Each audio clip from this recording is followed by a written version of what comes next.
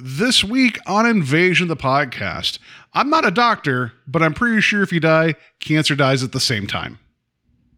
Is the new James Wan horror film malignant or benign?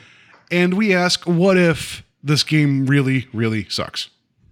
We bring you this special radio television broadcast in order to give you the very latest information on an amazing phenomenon. The arrival of a spaceship. Just a minute. Ladies and gentlemen, I think something is happening. Flying saucers have invaded our planet. People of Earth, attention. It's the invasion of the podcast. The whole world is under attack. Can it survive?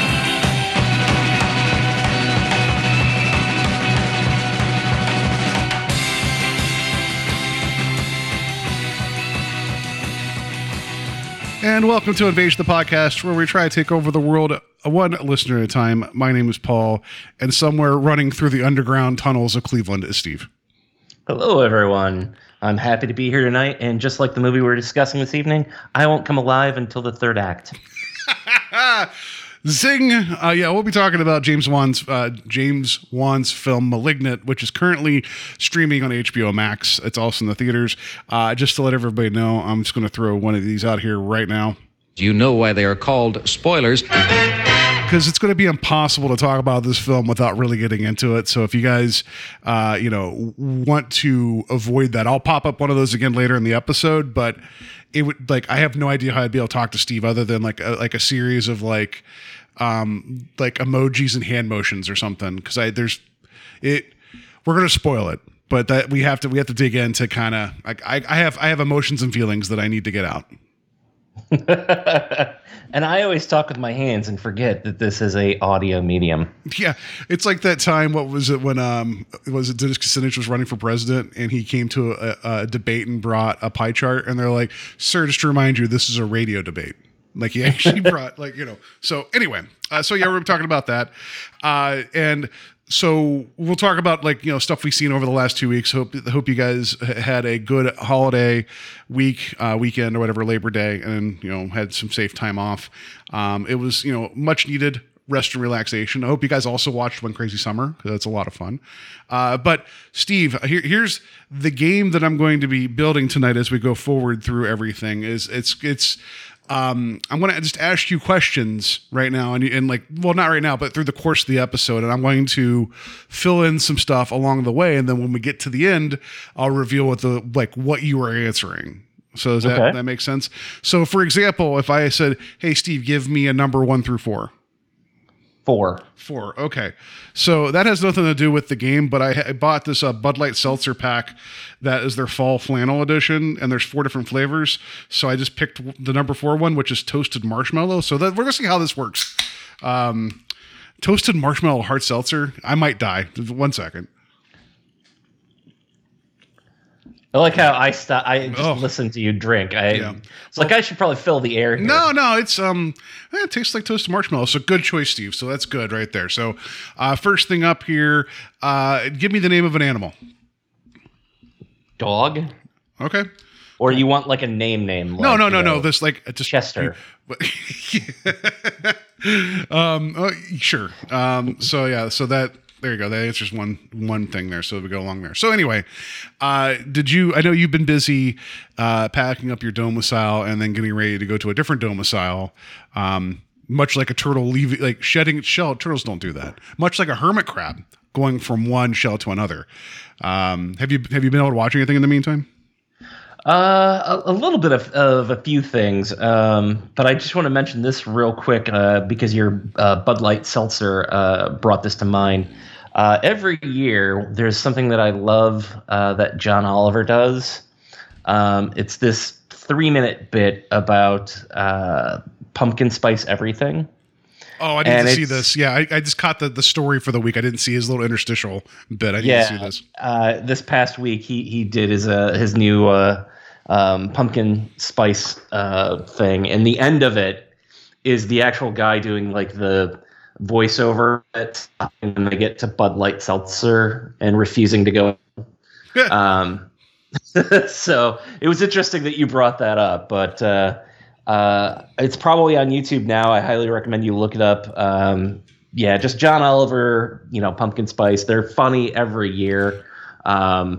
Just like that with the marshmallow peeps around Easter every time. Yeah.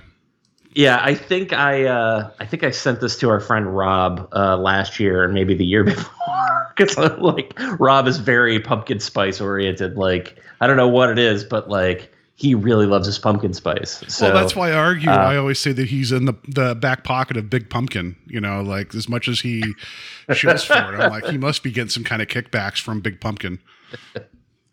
So yeah, that was he never denies it, by the way. He denies it. He never denies it. He doesn't acknowledge it, but he doesn't deny it.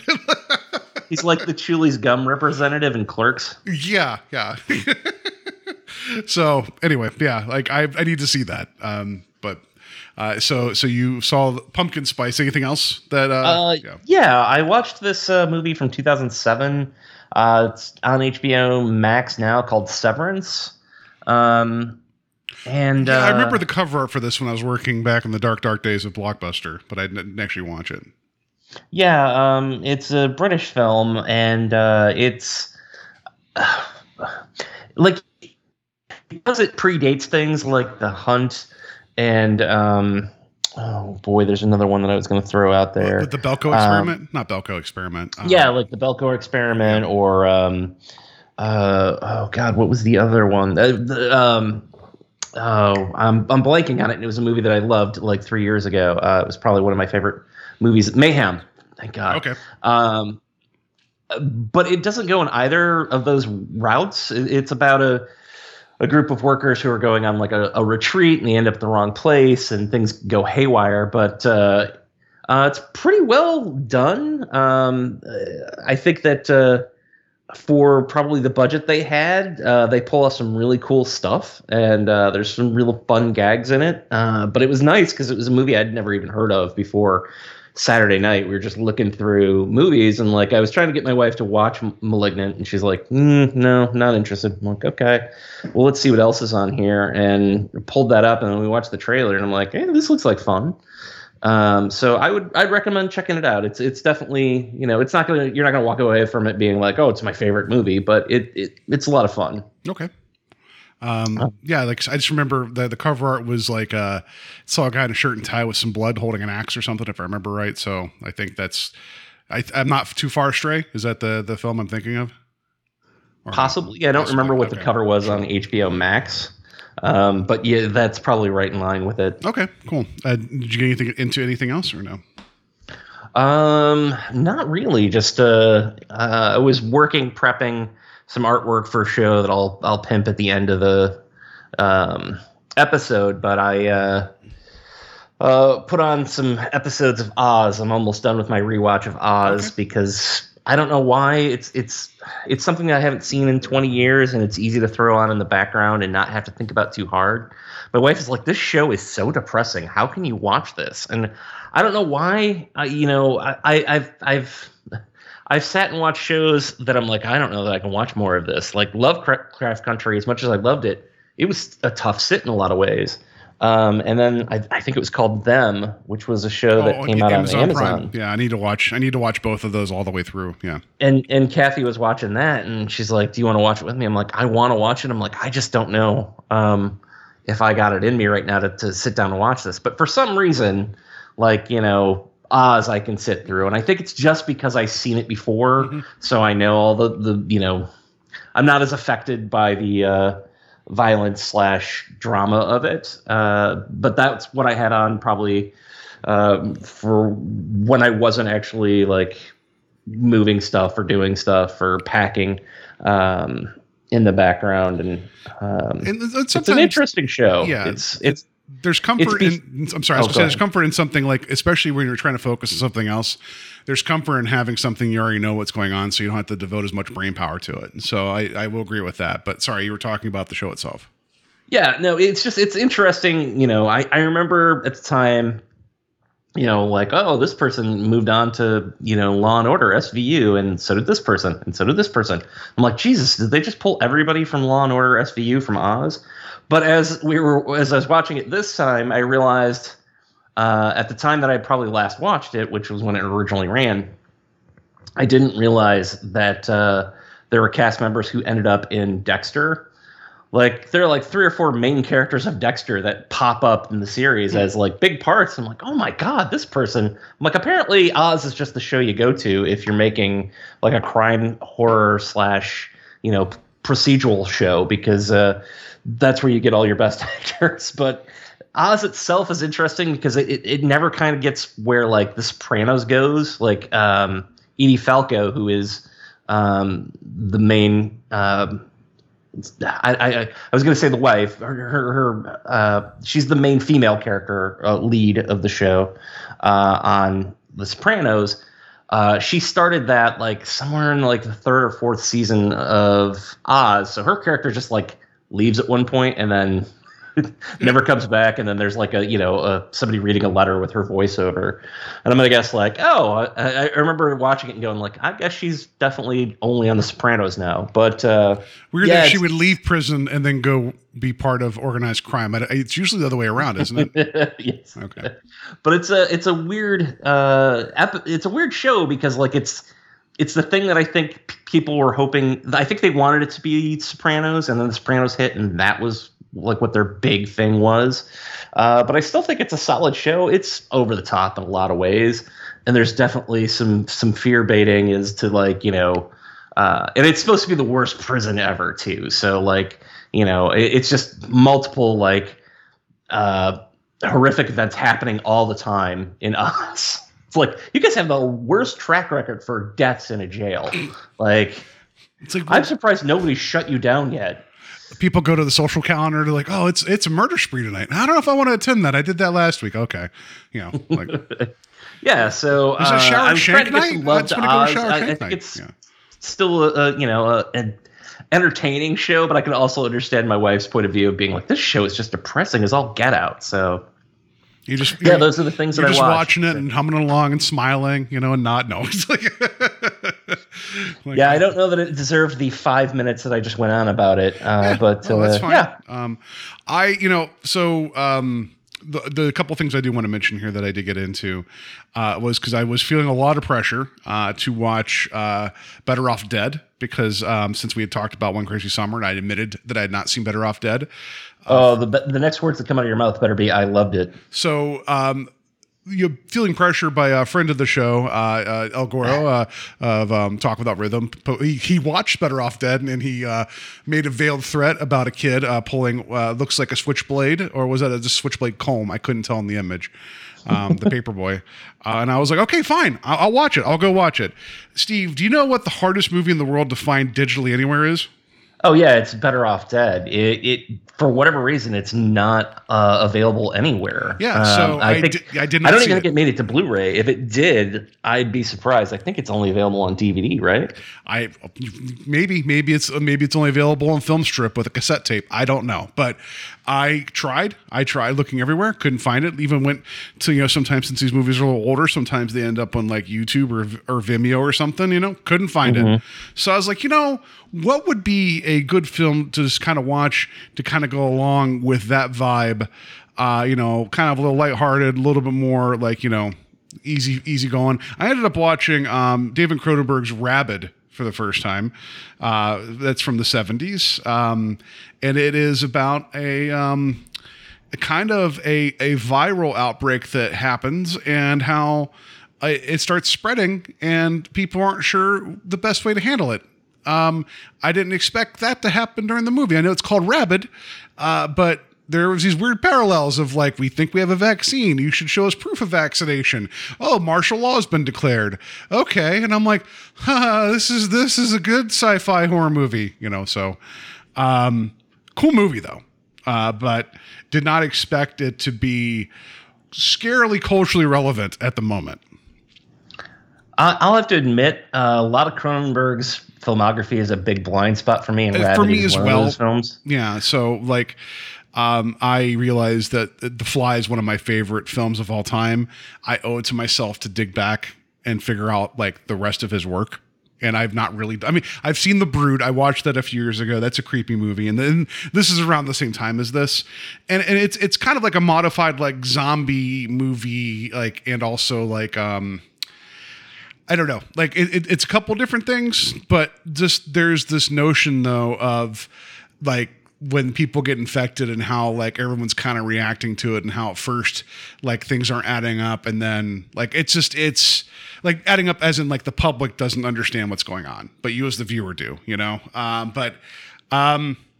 Yeah, interesting film. Like it takes some turns and it gets, it goes some places that movies can't go to now, at least in terms of the implied nastiness that went on, where I don't think a lot of viewers would be like, oh, that's perfectly acceptable to imply they did that. Nope. Like, and also because it's Cronenberg, there's at the time there's some weird sexuality going on. But yeah, interesting watch. Just when it started taking a turn towards like, you know, like they use the words pandemic, they use the terms like, you know, proof of vaccination. Like I was like, huh, I'm glad that this movie's fake. And it's a scary movie, you know, like. Thank God this is fictional. Yeah, right. But it just shows you that Canada would have a better response to things. But anyway, so I ended up watching that. I liked it a great deal. I mean, I do want to go back and watch more Cronenberg. Like, it's he's big blind spot. I need to fill out his filmography, and there's plenty of things that I've not gotten to. Ended up then later on at some point watching X-Men: Dark Phoenix, the last X-Men film produced by Fox. It's not great. It's really bad in a lot of ways, but it's not nearly like the abhorrent train wreck that people are saying it is. Meaning that if you just watch it as just like a superhero X-Men movie, it's okay, but it's better than Apocalypse, and it's better than X3, you know, which was also written by the guy that directed Dark Phoenix. But whatever, like I don't know, like. I'm not upset that I watched it. It's just, I could see why people are like, that's how you go out, kind of like a wet fart of a movie. I'm like, yeah, that's kind of where we're at, but it's not like a completely unwatchable like mess. So, if you guys want to complete the set, then it's way better than X-Men Origins Wolverine by a long shot. So yeah, we won't be covering it on the sequel, but I can tell you that much. Well, I watched Apocalypse, I don't know, a year after it came out on HBO, and it may have just been, hey, it's free, I'm not in the theater, I'm not, you know. And I was like, this movie is not nearly the train wreck people were making it out to be. Like, I thought it was fine. It wasn't like, oh, this is my favorite X-Men movie, but I didn't think it was, like, X3 is by far, well, Origins is a close second, so maybe those two are tied for the worst, but... Yeah. I was really surprised because I didn't think that it was as bad as people were making it out to. I'm like, yeah, it's not great, and you know, he does look a little bit like a Power Ranger villain. Oscar. Sorry, Oscar Isaac. Yeah, I mean, not to his fault, or you know, it's not like he was picked the design, but yeah. That said, Apocalypse I didn't think was as bad as people were saying, and you at least got one cool Quicksilver moment again in that. Yeah, and you also get a cool cameo from Logan. Yeah, and so the big cardinal sin that Dark Phoenix makes is that there's no cool sequence with Quicksilver. Though he has the best line in the movie, and it's said like the first like 15 minutes or whatever, and it's like in the background. It's just a bit like when their first mission's over and everybody's like coming back to the mansion and all the little students are running around like talking to everybody. He goes up to everybody. He's like, yeah. He's like, yeah, I pretty much did everything. Yeah, Jean came in at the end, but I pretty much did everything. And it was like so in the background as he's like bragging to these kids. And it was like, that's great. I'm like, maybe this movie, oh, you lost Quicksilver. Like it was just kind of like, all right, there we go. That's it. But it was, you know, whatever. You could see because of Captain Marvel, you can see how heavily they had to rewrite the alien threat that was going on, because I guess there was supposed to be a very similar like through line with that movie. And so the alien threat they're just kind of there. Like they don't really do anything, but at least like I will always love Fassbender's Magneto, and it just pisses me off that we didn't get more good movies that he gets to be Magneto in. Yeah, I know that some people didn't care for Days of Future Past. I actually liked that quite a bit. Yeah, it was okay. Apocalypse is okay. And then, like I said, I haven't seen the latest one, but yeah, it was weird. You know, it was that period where Fox was really trying to hang on to, you know, as Marvel was really ascending, as Marvel Studios was really ascending, and people were all about characters who, prior to, I mean, Iron Man's 2008. So up until that point, X-Men and Spider-Man are the two biggest Marvel properties. Yeah. So prior to 2008, you know, I understand that you know, you want to keep that momentum, but there's also a time where it's like, okay, we're not keeping up with Marvel as a whole, which is oddly enough one of the things that Sony realized for the better. I'll put it that way. But yeah, you know, they're okay movies. I still quite like X2. And I think that's probably why I like Days of Future Past. But well, I think First Class is like awesome, and like I could watch.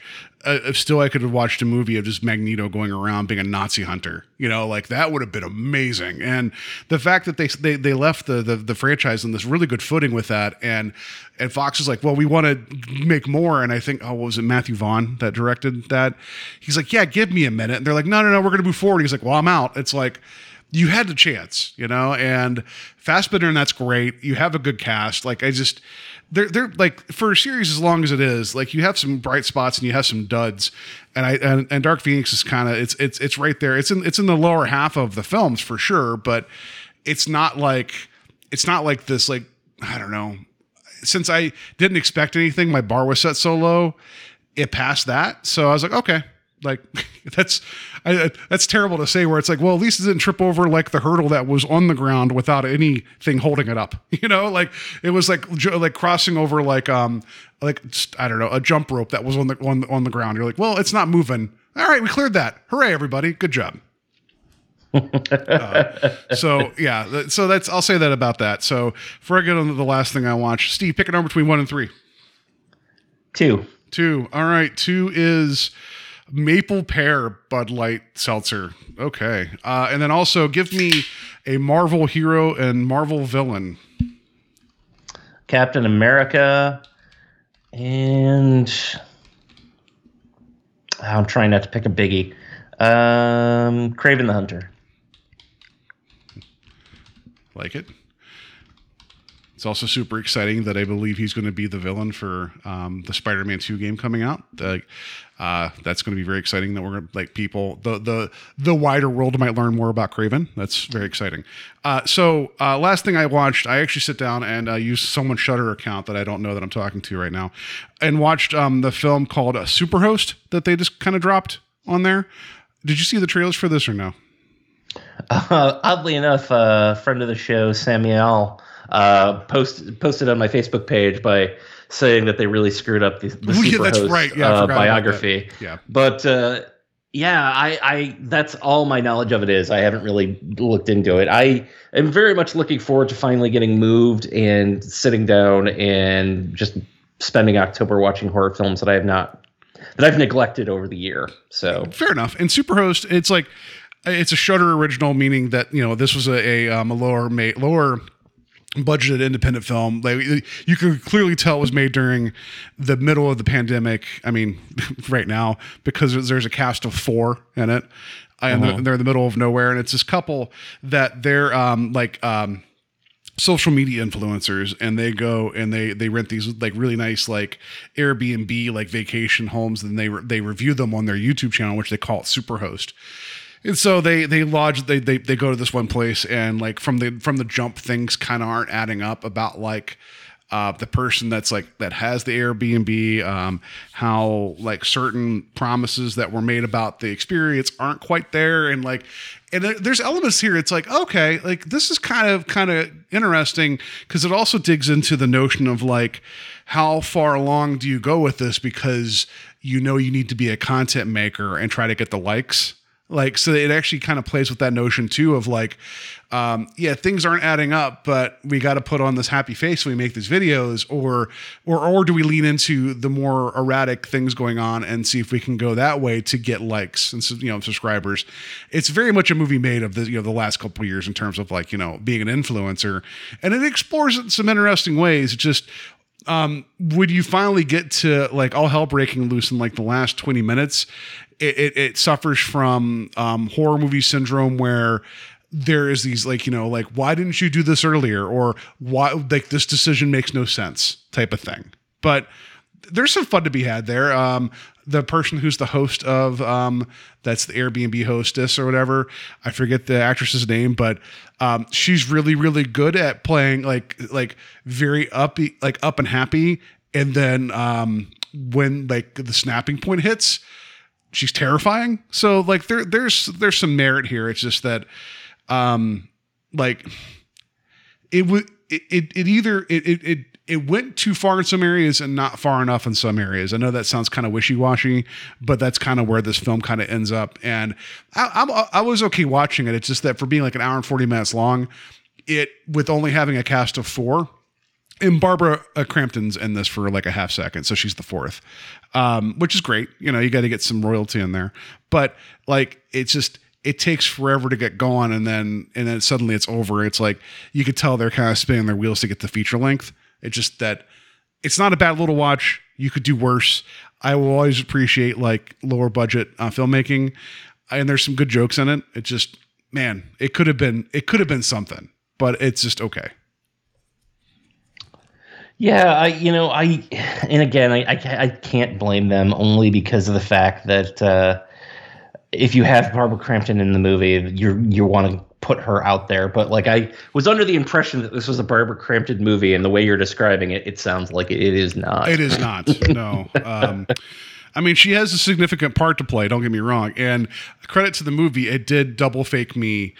Of like when you first see her, you're like, oh shit, is this it? Like you're like is it just like one of those things where it's like she's like, it's like she just drives by the house and waves. It's like, oh hey, it's Barbara Crampton. You're like, oh, is that what you guys got? Like, like, did you just pay for a cameo video? And she says, hello, I'm Barbara Crampton. Like, sweet, she's in the movie.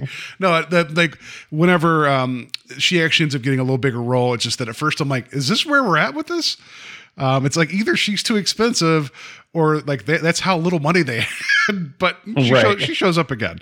No, it's not bad. Like, and like the idea of bringing in the element of like, you're kind of on the hook because this is your living, it's kind of interesting. It's not, I'm sure it's going to get explored better, and it's going to get explored further as we go into more influencer culture.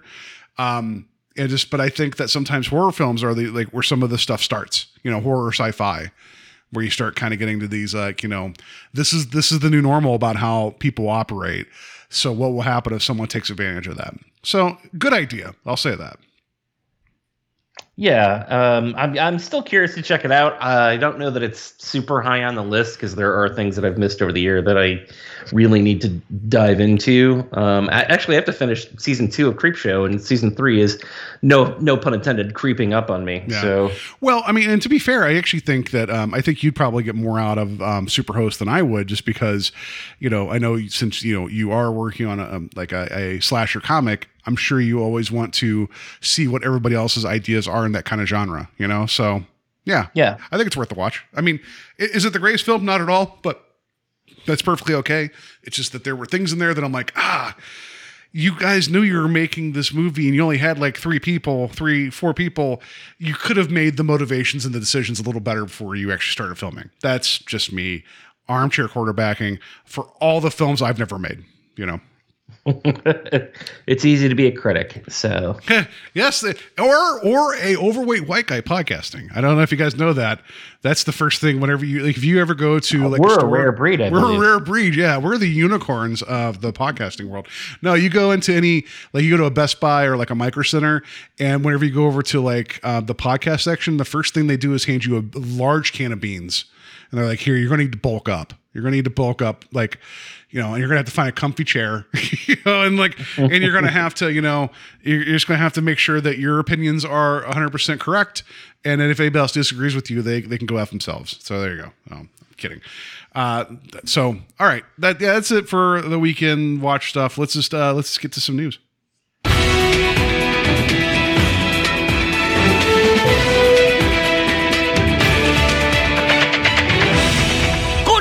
Everyone. Not good news. It's always the way this goes whenever we do that. Norm Macdonald has passed away as of yesterday, and everybody's reacting to the news. He was 61, had like a 9-year battle with cancer they didn't tell anybody about because he said he didn't want people to look at him differently or like look at his work differently. So credit to him. Just the outpouring of like just not attention but like remembrance is like, it just shows you how much of a comedian's comedian he was and how much, how big of a wake he's going to leave. Yeah. I see a lot of people posting, his Burt Reynolds from Saturday Night Live. I always enjoyed his David Letterman and particularly his Bob Dole. My wife shared on her Facebook a version of The Real World with Bob Dole. It's amazing. And oddly enough, we had watched it, I don't know, probably like 3 months ago. For whatever reason, we were talking about Bob Dole and that came up. And I don't know what led to us talking about Bob Dole because that's how exciting conversations are in our house. But, yeah, it was not available on like the Saturday Night Live app or any of the like. We had to like find it on YouTube. I think because there's so much music in it, they probably couldn't get it cleared. But I would highly recommend seeking that out. And then I think a lot of people always go to the clip of him on Conan O'Brien where Courtney Thorne-Smith is promoting her new Carrot Top movie.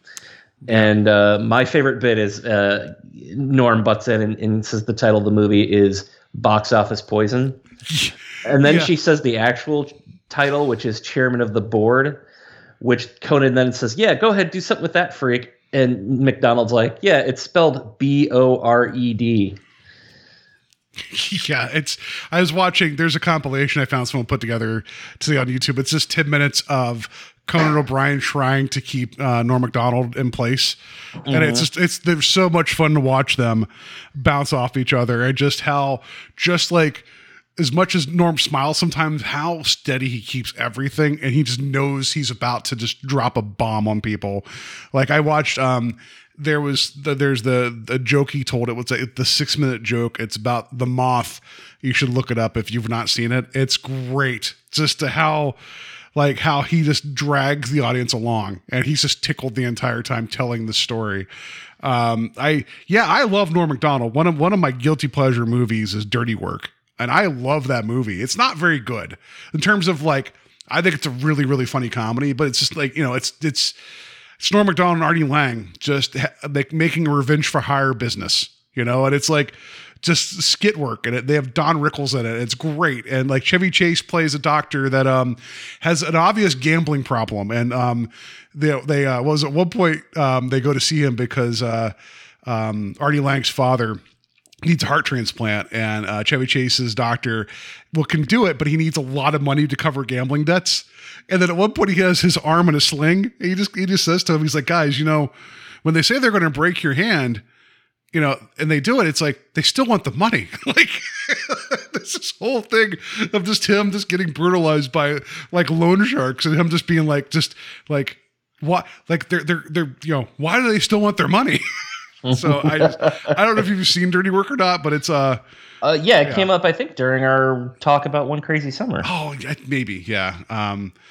So I adore that movie, and I love Norm Macdonald. I love his whole bit of like note to self, like Aunt Jenny is your aunt. I remember all that. Like his delivery too, and just like you could just tell like you think about like generational like talent in terms of like comedians, right? And I don't think I think we would have all like landed on Norm Macdonald if we would have talked about it for a bit. But I think because he's now gone and earlier than we were expecting, I think people now see like how big of a wake he's going to leave. I think, and I'm actually kind of surprised that this hasn't gone around, but the clip of him announcing at the desk of the news desk of Saturday Night Live, the O.J. Simpson acquittal, or Okay. getting out, going free, where he's like, murder is now illegal, and that was his punchline. Like I remember that being huge at the time, and then. I was actually a fan of his show. He only ran like 2 or 3 seasons. It was like a block of Drew Carey and Norm Macdonald, which at the time were like my 2 favorite shows during that period. I think he was just an immensely funny guy who I think was more of a writer than he was a performer. Not performer, that's not the correct word, but like he had a quote about like, being a funny comedian in LA just means that you're a terrible actor. Something along those lines. I'm misconstruing it, but like one of my favorite deliveries of his of all time though is in Billy Madison, where Billy asks what day it is, and he's like, Tuesday. No, he's like October. Oh, October. Like, yeah, he's like sorry. October. Like just how he's like him and the other 2 guys are like just hangers on, and they're always I love him in that too. Yeah. So yeah, sad to see that he's passed. And I give him credit. It's got to be hard for any celebrity to keep an illness, secret, but do it for 9 years. Right. Like, wow. So you talked about the Norm Show. Do you remember? I'm not going to turn this into a remember when episode, but it was one of Richard Pryor's last appearances. Do you? Because Norm Macdonald played a social worker, if I remember right, with the way the show was set up, and so he would go into like this room, and the other people are like, this guy's crazy. And then you get to the bed, and it's this Richard Pryor, frail as can be, barely moving, and be like, hey, what's going on? And then Norm's like, what's going, like, he's talking to these people like, he's a frail old man. They're like, no, he is not. And then he would talk to Richard Pryor, and then people would leave, and he turns back, and a stunt double would get up out of the bed and just pounce when Norm Macdonald started attacking him. And then we turn around, it was Richard Pryor in bed again. Like, it was just, even with Richard Pryor being near at the end, he was still able to find a way to just like have this lights out hysterical bit of him supposedly attacking Norm Macdonald. Yeah, I do remember that. It's a pretty classic bit. I think that is his last public appearance too. I think before he passed. So, I'm trying to, not do the member thing. So, I know. I just that one's always going to be in my head because of that show, and I don't remember much else about it. So yeah, like I love Norm Macdonald. I've been watching clips of his stuff like since yesterday, just because like you mentioned those interview segments. Just he did not give an F, about anything in terms of like, even if like Seth Meyers said it, he's like, if Norm believed that the jokes he was telling were good, he didn't care about the audience reaction because he believed in them, the jokes, not the audience. So he would just like there's a roast of Bob Saget where he just does like 20 minutes of like dad jokes, and the audience is like just like kind of laughing but kind of not. But Bob Saget is losing his mind the entire time. It's really entertaining. It's rough to watch just because the audience is not responding, but Norm Macdonald is just eating it up.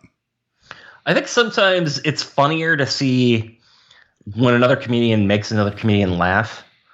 Like, they could be bombing completely, but if that other comedian finds them hilarious, I think that probably goes a long way. I don't know why it is. I think it's just, one artist impressing another. But there's a documentary, and this isn't Norm related, but there's a documentary about Jerry Seinfeld when he was going back out and trying out new material, and just him talking with different comedians. And I obviously there's also comedians getting coffee in cars, which I haven't watched a whole lot of, but it's always interesting to see like when somebody that you find funny is either laughing at someone else or is, making someone else that you admire laugh as well. And I feel like Norm Macdonald was one of those guys. I think he was a comedian's comedian. Yeah. It's my long way of getting around to that. Yeah, and there's also a brief clip I saw of him with Jerry Seinfeld and the comedians, and cars getting coffee. Go look it up. It's like 30 seconds. It's about the Bill Cosby verdict. And it's rare to see Jerry Seinfeld just lose it just you got to watch, because I mean, Seinfeld finds things entertaining, but it's one of those things that you you have those friends that like they may not laugh really hard all the time, but you like when they do, it's like it's a burst of joy. Watching Jerry Seinfeld just lose it after something Norm Macdonald said is like you crack the code. Like you made you made Seinfeld laugh, right? Like that, that's amazing. But yeah, people go look up Norm Macdonald stuff. It's just a delight. And I also like that everybody's kind of approaching this the right way of like, he would not want us to talk anything about like, being sad, and everybody's just showing like their favorite clips of him. And I think that's the best way to celebrate him and keep going forward with it. Oh, absolutely. Yeah. I don't have anything else on the subject. No, but, that's fine. I agree. All right. So next story here is something that I didn't even know about until today. I would do my late night host thing. You all hear about this? Anyway, there's a story here. It's on superherohype.com. It said 80s indie action figure Sunman officially joins Masters of the Universe. I sent this to Steve because we had just recently talked about the Masters Universe cartoon on Netflix, and we dug into some of the outrage of people being man babies being upset about certain things.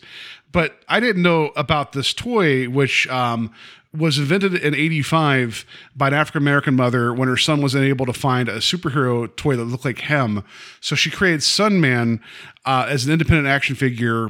So this was like a rare thing at the time because you didn't have like smaller companies just making, or people making action figures.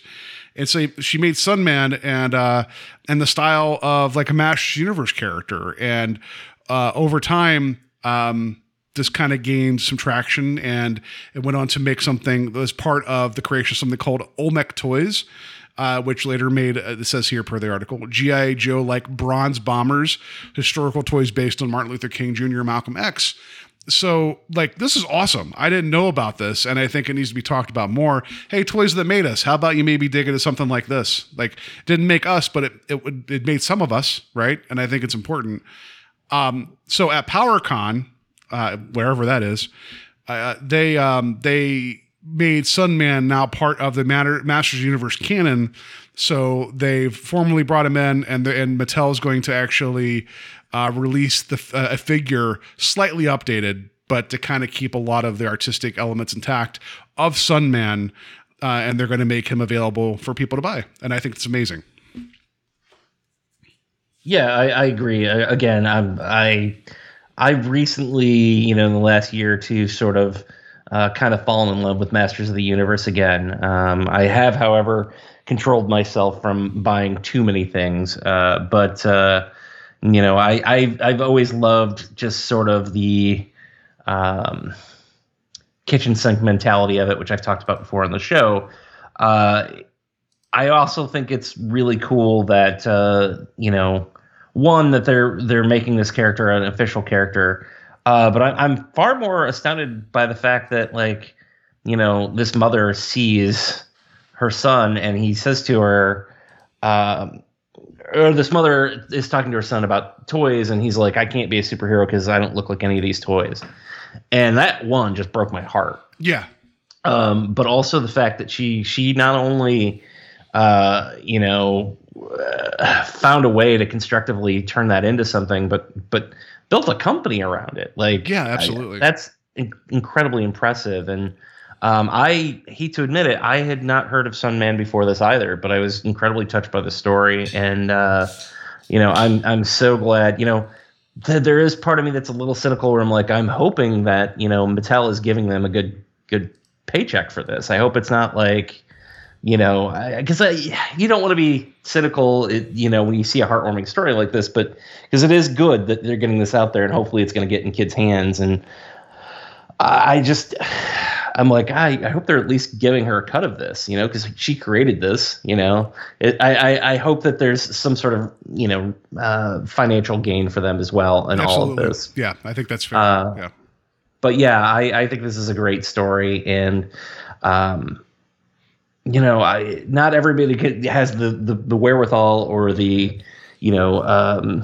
prowess and probably even business sense to go out and create a toy line for that's reflective of who they are. And I think this is also points to why we need more of this kind of thing. I remember at a job that I worked at years ago, I remember a coworker of mine complaining that she had a hard time finding a baby doll for her daughter that wasn't white. And I was just like, God, that's gotta suck. It really does. Not being able to see your reflection's not the right word, but not to see you up represented on the at all as well. Yeah. Representative. Yeah, that's the word I'm looking for. And I this is a great story, and I'm glad you brought it to my attention. And hopefully as things get, and I didn't mention this, I haven't seen Shang-Chi. It's the first Marvel movie I haven't seen opening weekend since 2008, probably. I haven't seen it yet either. I don't know. Anxious is not the right word. I don't know. I want to watch it. I'm not thinking, but by anxious, I'm not talking about the film. I'm talking about going to the theater. Please, I want people to understand that, it's just, yeah. I'm still hoping to see it soon. Yeah. But if Shang-Chi being a success in the middle of a pandemic, and the fact that Black Panther made $1 gazillion isn't making people hey, we should really make these for all the kids, not just little white kids. And I don't mean that to sound, shitty in the way it sounds, but I've always said that, I'm represented everywhere. If you really want to get into the nitty gritty of it, even my comic book side or my horror side is represented in things. So it's, I've always had toys that look not like me physically, but at least, have my skin tone and color. And, I've never had that problem of not being able to find a white character. And I don't want to preach. I don't want to be the white savior guy, because I hate that as well. But, I think this is awesome, and I hope we see more of it. Yeah, I agree completely. Especially with you not being white savior, I agree with that too. No, I'm kidding, but no, I think representation is important. Also, the more the merrier. I know, I'm not saying that sounds dismissive. That's not what I mean by that. What I'm saying is bring us more, bring more, because then these are the things that we've loved growing up. You can have you can bring other people to the table and be like, hey, you love this too. Cool. We love this together. Look, there's all this vested interest. That's awesome. I think that's, this isn't just this isn't a Pale Boys only club, and it shouldn't be. And there's the back of my mind that I'm just, man, wouldn't it be great if, in the next 5 episodes of a Masters Universe, if Sunman showed up just to just piss off everybody that would be mad about this stuff. That would be a delight. But that would be great. But I don't want him to show up just to piss off people. It would be wonderful just to have representation there again. And we talked about that already, but yeah, same thing's happening with Mattel is starting to kind of get their act together in regards to the Barbie lines and how they're trying to be more aware, because as much as that might be a financial decision, it's because the market is speaking to them, and that market is people that want to buy this, right? This may not be an altruistic decision by Mattel to do this in terms of we need to be a better company. They might be well, this is where the money is. Well, then either way, I'm still happy that there's representation for the people that get to buy the thing that they want to buy, right? Because isn't that what they always talk about, how the dollar is supposed to speak? So, yeah, I'm kind of getting out in the weeds here. I apologize for that. No, the only other thing that I'll mention is that, I'm hoping he gets a wide release too, because the article says that he's going to be available as not a Matty collector. They don't do that anymore, but a Mattel exclusive through their website. I'm hoping that he makes it into stores too. I don't want this to be something that people have to hunt down. That's fair. This should totally be something that should be in your Walmarts, your Toys R Us, your Targets. Although Toys R Us is coming back as a subset of Macy's, so I guess I'm accurate there. Sure. But if you are somebody who's been looking for the toys, I will say that both Walmart and Target for some reason was like, and I don't know if this is Mattel's fault or if it's them, but it was like, give us just all He-Man and Skeletor and no one else, or like one of everyone else. Because I've talked about before that I love the idea of the character Faker being the fake He-Man that was supposed to fool everybody except he's blue. I love the dumbness of it, but I had to go online to buy that figure because I couldn't find it in stores anywhere. And there was a new version of Battle Cat with a battle armor He-Man that came out that I was like, I'm done buying He-Man stuff, but I really want this because it was like a chrome, chest plate, and it looked really cool. And he came with like battle damage, and he was bloody. And I had to like stalk Target every day. I put in 4 orders at a local store, and they kept getting rejected until finally they're like, your order's ready for pickup. And I have not found it anywhere else around here. So it has been tough to find characters who aren't just He-Man and Skeletor in your local retailers. But, I'm hoping that this is something that they stock and stock well.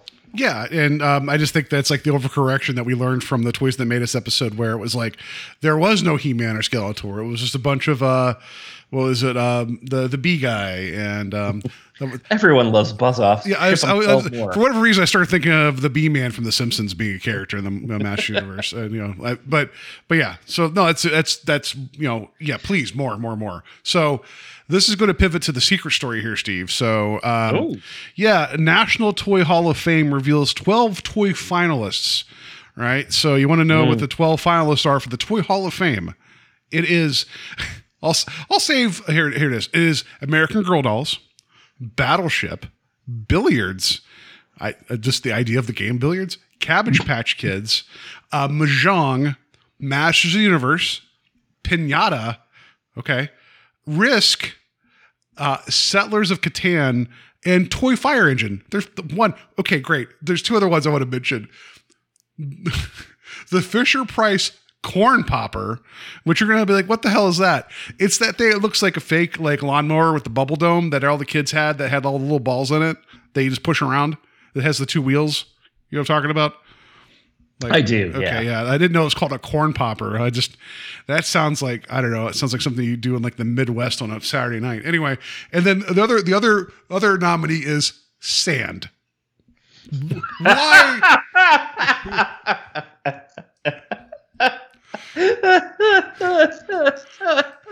So my first question is there like a prerequisite, like for instance with the Rock and Roll Hall of Fame, like you have to have been a band for 30 years to even get nominated, and there are X amount of nominees, but there are only like 5 or 6 that they allow in each year. Mm-hmm. Is there something along those lines? Is it of these 12 only one gets in?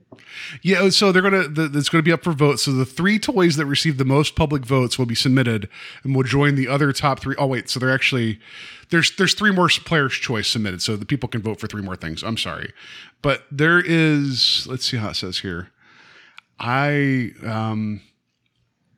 I'm not sure how many of these will actually make it in. I'm sorry. I should have read this article a little bit more thoroughly before dropping it on you. Well, I asked the tough questions, but I also missed the tough questions about toys going in. Yes, I also missed the opportunity to make a joke about Anakin hating sand. So nobody likes sand. It's rough and it's coarse and it gets everywhere. Yeah, right.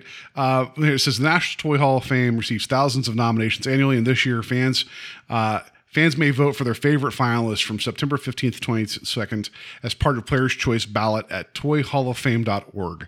So there you go. You guys have a week from today as this recording. The 3 toys that receive the most public votes will be submitted and will join the other top 3 submissions by members of the National Select Advisory Committee. Wow, that's the important job. So I don't know if the 3 here of the nominations are the ones that will go on and then 3 other ones. The final 2021 toy inductees chosen based on the ballots will be announced by the Strong Museum on Thursday, November 4th. Wow. I'm hoping, I hope sand just knocks them all out. Sand. And Pinata. I want to go on. I mean, so there are 2 clear biggies in there. I don't know. Corn popper. Yeah. Yeah. Well, corn popper was a very popular toy. I don't know a kid who didn't have that thing. And if you swung it right, you could really hit somebody hard with it. Yes. Yeah. Like, where is the National Toys that are actually weapons Hall of Fame? I mean, they said billiards here. You take some, like, these are actual billiard balls per the picture. You put them in a sock, you're going to kill somebody.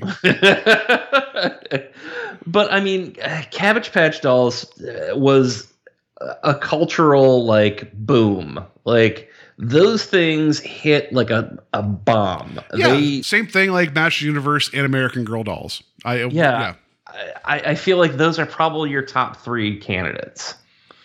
Yeah, so you're not going to vote for Toy Fire Engine, Sand, or Settlers of Catan? I get it. If this was, 20 years ago, maybe, people who were nostalgic for toys from the 50s would probably go with the Toy Engine or Sand. But, it's probably people of my age who are like, Masters of the Universe was huge. And people were murdering each other for Cabbage Patch Dolls, so they have to get in.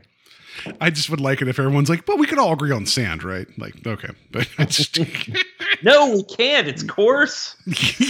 yeah. I mentioned it gets everywhere. Next year's Hall of Fame and like possibly is going to be rocks. That's what's going to gravel will make it in there.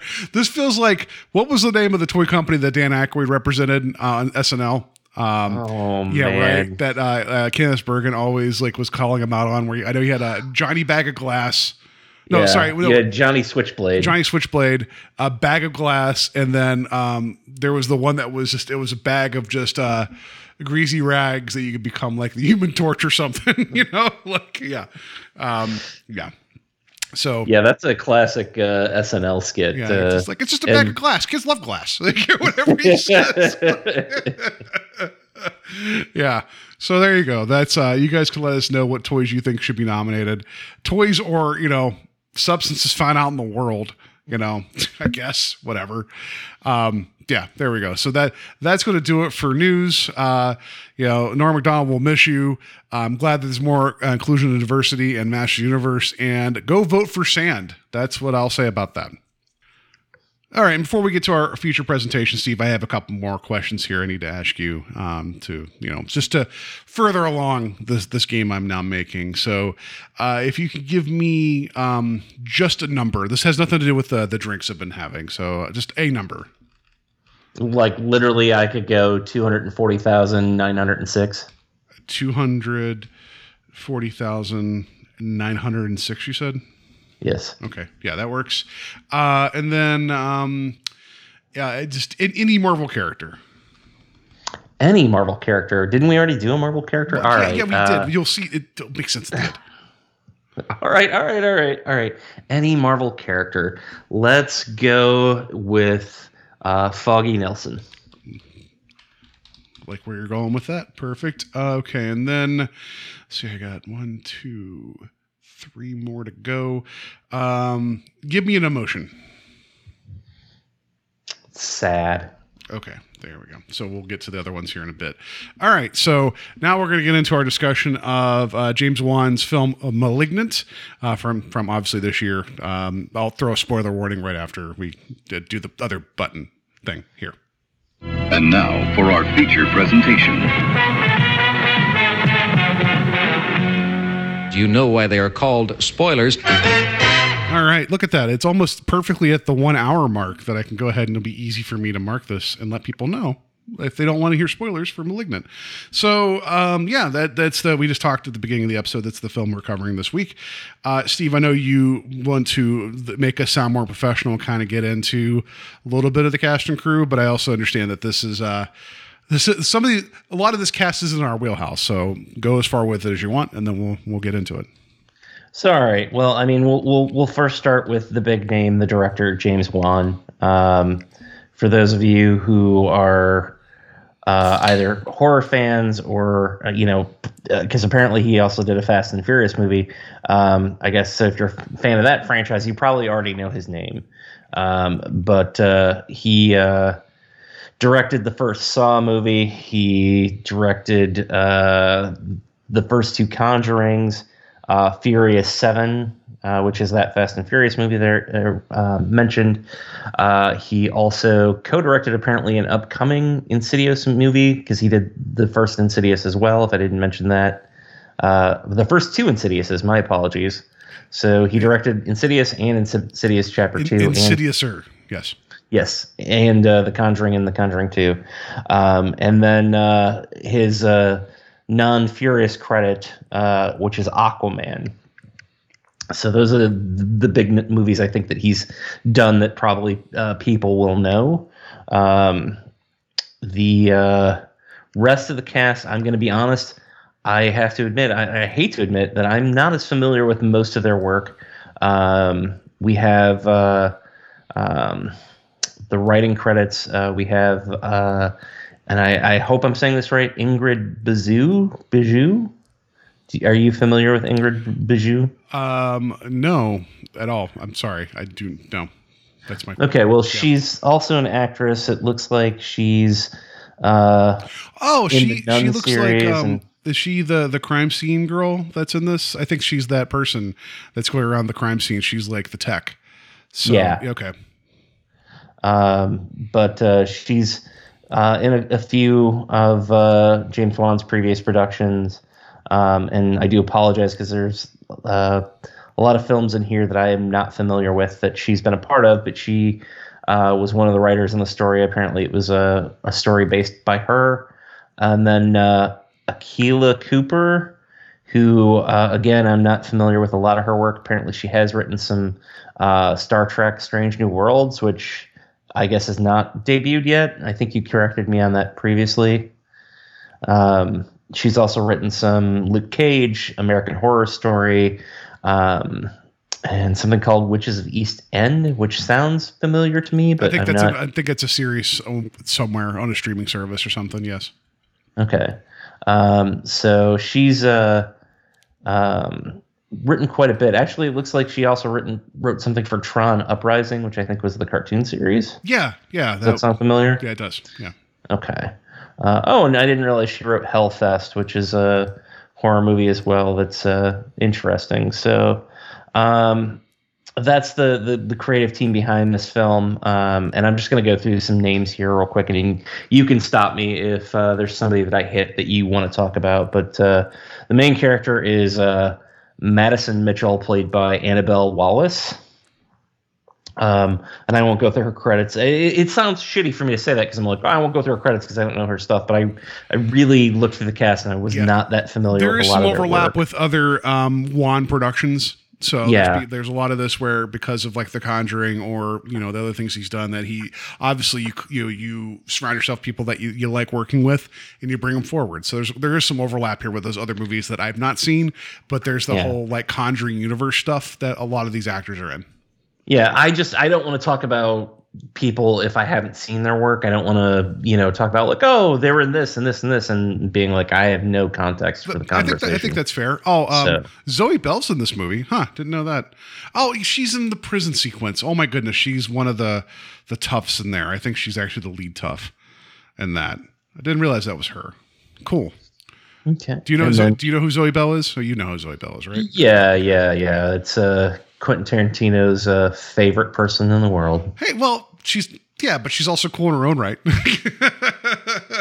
But yeah, that's funny that like all these people, I'm like, oh, Zoe Bell, and then she's in like the last third of the movie for one scene, and that's the person I just popped for. What's that say about me? Yeah.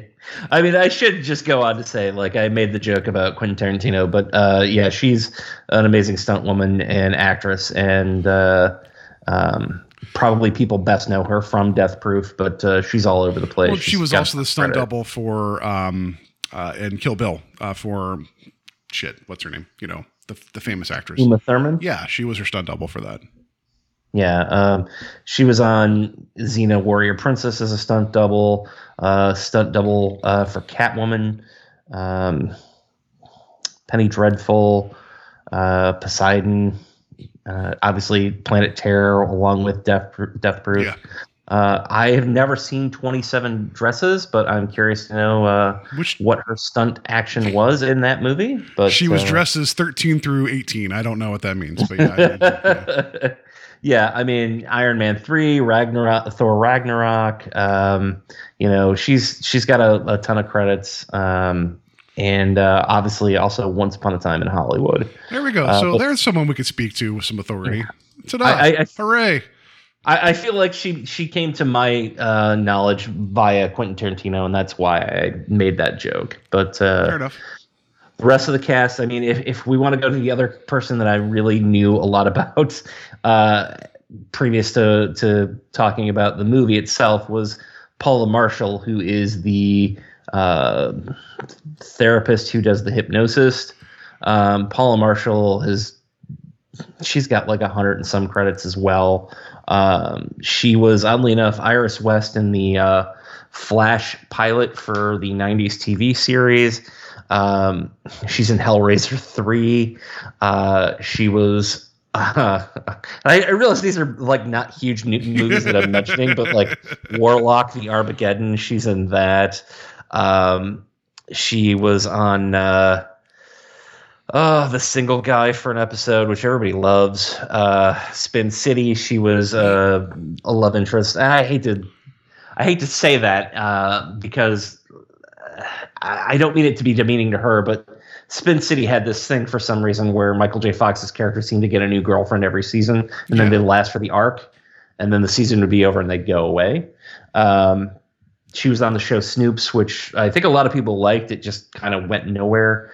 She was on a show that I have a very fond spot for, Aaron Sorkin's Sports Night from 2000 to 2002. She had some episodes she was on that. I won't keep going on, but she's got a lot of credits. And I kind of just hit the ones that are big for me. She was also in Californication as a recurring character. But yeah, she's got a lot of credits to her name, and she's probably the one that I was like, oh, somebody I know. I think it's funny that like we're like, yeah, we're going to talk about two specific people that were in only two scenes in the movie, like, you know. Yeah. But it is what it is, right? Like I will. So here, let's just set the stage here as well. I am not as familiar with James Wan's work as like others are. I've seen Saw. That's a funny sentence to say. I've seen Saw. That's an even weirder sentence to say. And we'll get. I think that there's some Saw tendencies in this film too. We'll get into that when we get into it. I've not seen the Fast and Furious series. I've not seen Aquaman.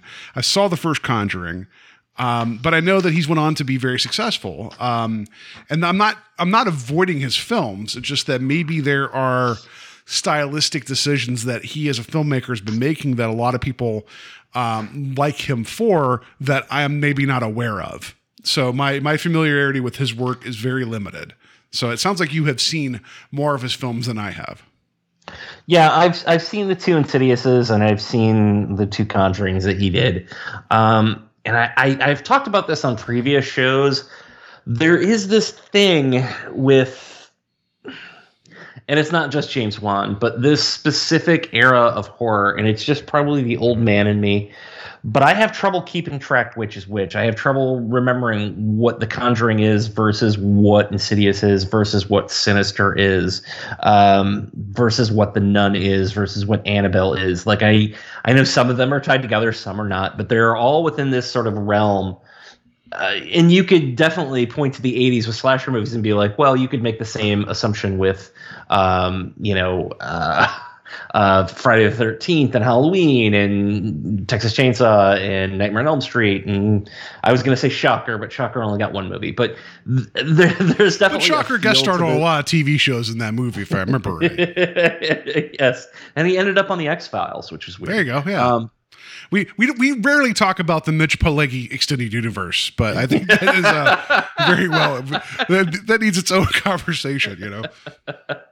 Yeah, but there is a thing about those movies that there's a sameness to them, and I don't know if it's also just the fact that like that type of story isn't really my jam. At least ghost stories, I like ghost stories, but they got to grab me from the beginning. And while this isn't a ghost story, I certainly feel like this movie didn't grab me from the beginning. I felt like I was walking through the movie for 3/4 of it until we get a crazy turn, which we will obviously talk about.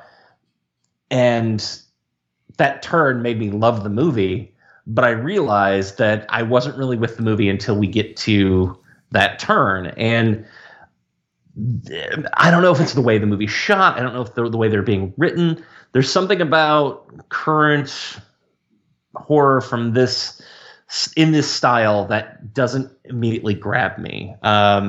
And I don't know how to quantify that, but I do feel like in a lot of ways there is a sameness, and perhaps that's a testament to Wan. Maybe, he's somebody that a lot of people are copying, and that's why I'm getting that vibe. And clearly, obviously, you have people who come along that work with him that I'm sure probably are influenced by him. I just blanked his name, the director of the second Saw. He actually did the most recent Saw, which I still have not seen. Was it Boseman? Yes, Boseman. Thank you. I feel like there's a similarity in it's like if you're the one who comes along and makes that big impression on people, you're going to have imitators, whether it be movies, a comic book, writing, music. There's a reason why, grunge became so huge. Not that those bands all sounded the same, but people somehow accidentally discovered Nirvana, if you will. I mean, I guess it's not accidentally. They did get to MTV, but a lot of bands came out of that. And yeah, I'm not doing this conversation justice. No, you absolutely you are. So meaning in terms of if you want to equate this to the Seattle sound, that a lot of that was cooking together. So that when Nirvana broke big, other art studios were like, well, let's just take a look, right? And then they're like, oh shit, there's this other stuff out there because there was this percolation and building up and whatever. So I mean, there was probably some cross pollination there, and I'm not as well versed to be able to speak to all that. However, a lot of similarity came out in very interesting ways, but also there was a lot of also rans. I mean, how many 7 Mary 3 fans are out there? I don't know, but it happens. But Paul, I used to be a fan, but now I'm just cumbersome. There you go, right? Everybody had their one, right? So I screwed up my own joke. I meant to say now I just feel cumbersome. Yeah, they've become too cumbersome. I get it. So yes, so yeah, I get that too. And in terms of also you mentioned, was it Darren Lynn Bousman's the guy? Did he direct the second Saw? I feel like he did 2 through 4. Probably, correctly? yeah. Because I know the first Saw was James Wan and Lee Wanell, right? I think that's the two that made that. And because this was not where I wanted this conversation to go, I will argue that Saw ruined horror films for a long time because they had a good small idea. Because their original short film of the two guys in a room and things being creepy, I forget who actually released that. Was it New Line or Miramax that got behind and releasing them? I thought it was Lionsgate for Saw. Yeah, you're right. It's Lionsgate. It's Lionsgate. I'm sorry. You're right. And so, side note, I opened up. Spoiler, Steve. I'm now drinking the pumpkin spice Bud Light seltzer. Not bad, by the way. So there you go. I'm going to take your word for it. Yeah, I mean, I'm now in the back pocket of big pumpkin. Just letting you know that. And I don't want to deter here real quick. I'm just going to say I'm not a pumpkin spice guy. I get a piece of pumpkin pie at Thanksgiving, and I'm good for a year. So the fall time for me is more there's about. There's going to be a pumpkin truck that pulls up to your house, and guys are going to get out. Sorry, no, it's going to be women in Uggs. They're going to get out and just beat the shit out of you for because big pumpkins coming for you, Steve. They're going to be whatever. Anyway, there's going to be a latte punches coming to your face soon. That's what I'll say. So no, it's not bad actually for what it is. But I guess the monster cereals are my version of the pumpkin spice. Because as soon as they come out, I gotta buy them. And you're a blueberry honk. I know that's your big thing. So I think Saw destroyed horror movies for a while because it was low budget and it was successful. Lionsgate did give them more money to kind of pump it up, and that's why Danny Glover's in it. And Carrie Elwes. Carrie Elwes is in it as well. They actually ended up bringing in more people to kind of get some eyes on it, and it did well. It's just that like that very active, overactive editing style and loud noises, and then how I despise that first movie because there was no true mystery to it, because it would be like, hey, did you see how there's a dead body here? And they'd be like, what happens? Like, we're going to show you right now. And it's like, great. Like, you've already shown me the person's not making it. Like, now we're just watching death, anyway. And I will agree that Juan and Juanel went on to do better things eventually. But I think they broke horror movies inadvertently for a long time because talking about chasing trends. So I guess I've had a little chip on my shoulder of anything they've done, like just because I'm like, oh God, like you guys kind of broke horror, and people can argue with me, and that's fine. It's just there is this like dark, messy like scar that runs through like the mid 90s through like I don't know when. It's just these, you talk about same being same. Everything wanted to be Saw after Saw came out. I mean, am I not remembering that correctly, or do I think? I mean, that's my opinion. I don't know. So here's the thing. I feel like, and take a drink, people, because I said here's the thing probably for the 6th time this episode. But I did. Thank you. Okay. When it comes to that, I think hindsight, and obviously we're looking back at Saw with hindsight because it's almost a 20-year-old movie at this point. What was that, 2005? So it's probably 16 years? Something like that, yeah. Maybe even earlier. I don't have it up on my screen. That said, I think that, yes, success breeds familiarity, or, your copycats. For instance, a lot of people will blame Scream for the numerous movies that came out that wanted to be meta. Even though it's not trying to be meta, it feels like a lesser version of Scream. Your I Know What You Did Last Summer. Well, no, that's valid because the guy who wrote the Scream, Kevin Williamson, he did the screenplay for I Know What You Did Last Summer, because after Scream, and there was a lot of like, you got urban legends, you got all that stuff. That meta humor or meta awareness is what kind of ran until I think like Saw came out. So much so that when they're making the return of Laurie Strode in Halloween H2O, which I always like to make the joke is the water sequel. That's a young, sexy cast. It's very much a, and I don't mean to use it disparagingly, not disparagingly, disparaging. I don't mean that, when I say this, but that younger cast has the Dawson's Creek vibe, which I realize one of the characters actors is from Dawson's Creek at the time, but like there's certainly that feel to it. And at the same time, though, I feel like people also were like, the 90s weren't great until for horror until Scream came along, and that's not true, because we've talked about movies where you've got Candyman, you've got one of our personal favorites, Tales from the Crypt's Demon Knight. You also have Bordello of Blood, which is a lesser, but there were great horror movies being made, and some weren't getting the attention that they should have. That said, I feel like, yes, Saw comes along in 2006 or 2005, whenever it comes out. And I'm sure somebody's yelling at me at home going, it was 2003, you idiot. It was 1976. Yeah, okay, fine. Yeah. But, there are a lot of things that get mucked up in that time frame. Not only is Saw sort of dominating, but the things that we are getting are remakes, and,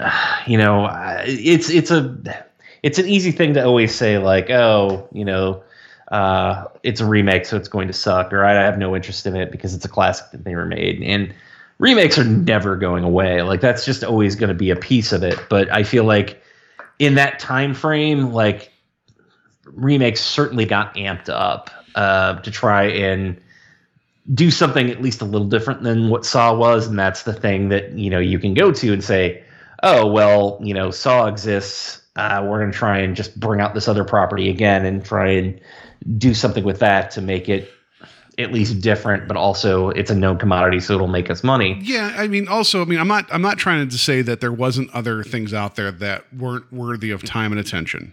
There was also the big No. I didn't think you were. I was just saying that like there are outliers that I think sometimes as we get farther away from them, we can kind of see. Like for instance, I mean, Shaun of the Dead comes out in 2000, I think 8.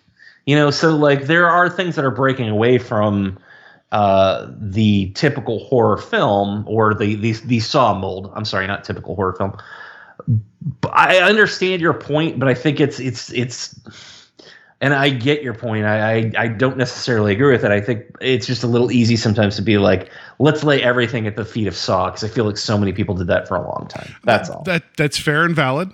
I think you're wrong. I'm kidding. I know, but I like no, because you also had like the big infusion of like Japanese horror coming over, and then eventually some of the French stuff, like with High Tension. And I'm completely out of my element talking about some of these things, but like there like these guys inadvertently like changed. There was a sea change, and I'm not saying that they changed the entire course of horror, but they affected it. So they gone through the other things, and then with Wan going on and doing like The Conjuring. Which it was him like consciously going back to kind of like wanted to kind of get like this like 70s filmic style and just tell the story of the paranormal.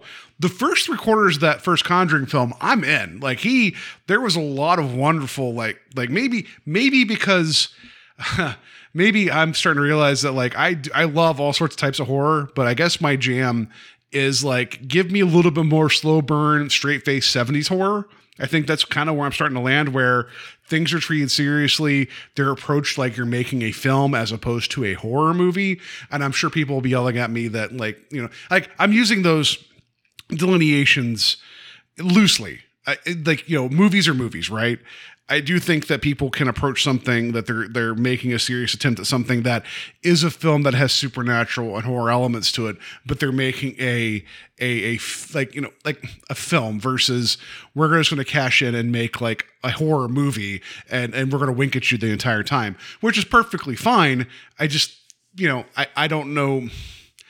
There's times where I want to spend my time in certain venues, and I think that Wan is a very competent and capable filmmaker, and he's grown a lot, clearly, right? So the reason I bring this up, and we've not even talked about Malignant straight up yet, is that I feel like because he's created this, what you hear the Waniverse and you hear like the Conjuring universe, because a lot of the films you said there's a sameness to it, Steve, because it's purposely so. A lot of it is connected directly to the Warrens of the Conjuring. And a lot of it runs through like their Friday the 13th, the series storeroom of creepy oddities that they have. So I'm going to guess that there's probably maybe not an official like style Bible, but it's probably damn close, right? Like kind of like how Marvel kind of has like this is how a Marvel movie looks. Well, if you're going to make a movie in the Conjuring universe, this is how this is going to look. So I think that speaks to what you were saying. That's my belief. People can prove me wrong. I am a hack and a fraud. With all that being said, I kept seeing all the articles about this, how Wan was like, hey, I just made Aquaman, did all these big budget stuff. I just want to get back to making like a horror film, but I want to do something different. He's like, this isn't The Conjuring. This isn't Insidious. He's like, this is my take on a giallo film. And I'm like, all right, well, he's going to try to challenge himself and go different directions. I'm like, sure. And the first trailer was kind of interesting. And then I'm like, oh, it's on HBO Max. Like, it's dropping same day. It's costing me nothing to watch this. So I'm like, I'll give it a shot. And I pitched it to you. And the reaction I'm seeing online and with people that we know is a lot of people like this. And it sounds like you came out liking this a great deal too. So I'm going to put this to you, Steve. I don't know why I didn't. Because it pissed me off about halfway through, and it just kept pissing me off all the way on through to the end. So I kept having flashbacks, not flashbacks, that's not the right word I'm looking for, but I kept getting senses of other influences coming in. And also, I got a sense of his other films coming into it, which, he's a filmmaker. You should get that. You shouldn't watch a Wes Craven movie and not pick up on, stylistic tones or stylistic choices that he makes, but there are things that were happening within the story where I was like, For instance, before we really find out what's happening within the story, the main character of Madison she's having a sort of out of body experiences where she's seeing these horrific things happen, and every time they happen, like and I don't want to say Doctor Strangeness of it comes in, but like I feel like we've seen the rippling effect. The Doctor Strangeness. I like that. That's funny. That's a good way to say it. Like I know what you meant by reality version of it. You know what I mean? Like, yeah, it's like everything kind of flips into place. Like it dissolves from where she's at, and it all kind of, yeah. And then she ends up suddenly in the location where the murders are happening, and it's a 2021 effect. Whatever, it's fine. Yeah, it's fine, but it's also kind of boring. I feel like I've seen it enough that it wasn't a thing that, like, if it had been the first time I'd seen that effect done, it might have had a better hold on my attention. But I was like, all right, I get it. All right, you could have just easily done a rotating camera where like the practical set thing, right? Where you could just rotate it and been like, oh shit, she's not in her bedroom, she's here. You know what I mean? Like just. It just played into that sameness that I was talking about earlier. It felt very much like, okay, I've seen this already, and it didn't hold my attention. But I credit Juan for being, like, hey, I just did this gigantic movie, and I want to return to something that I'm known for, or not even known for, but like, I'm sure, Malignant's budget up against Aquaman's is probably very tiny. The exact same. No. They're like, listen, we have more Dolph Lundgren on a seahorse money. Do you want him again? It's like, no, I'm good. But it made me think of, Sam Raimi. And I mentioned Wes Craven a minute ago. Mm-hmm. Sam Raimi's a perfect example. Like, you watch The Evil Dead, you watch Spider-Man 2, and there's a correlation where you're like, I can see that this guy made those two movies because it feels... They're obviously not the same movie or story, but like Sam Raimi has a very distinctive style and the way that he does things. The branches in Evil Dead move in the exact same way that Dr. Octopus's arms will sometimes move. And, one of the things that I always loved about Drag Me to Hell was, Sam Raimi's like, I just did 3 Spider-Man movies. I just want to do a low budget horror movie again. So I totally get Juan's, that's a good correlation. I didn't think about that. I think that's a very good correlation of like, you lower pressure. Let's get back into doing something more original and let's just have some fun. I think that's a really good call. Thank you for pointing that out. Yeah. And he clearly loves the genre. Like, you don't make that many movies, in the horror genre without liking it. I think that, unfortunately, a lot of people think that horror is easy, so maybe they'll be like, I'll make a horror movie and then I'll make my real movie.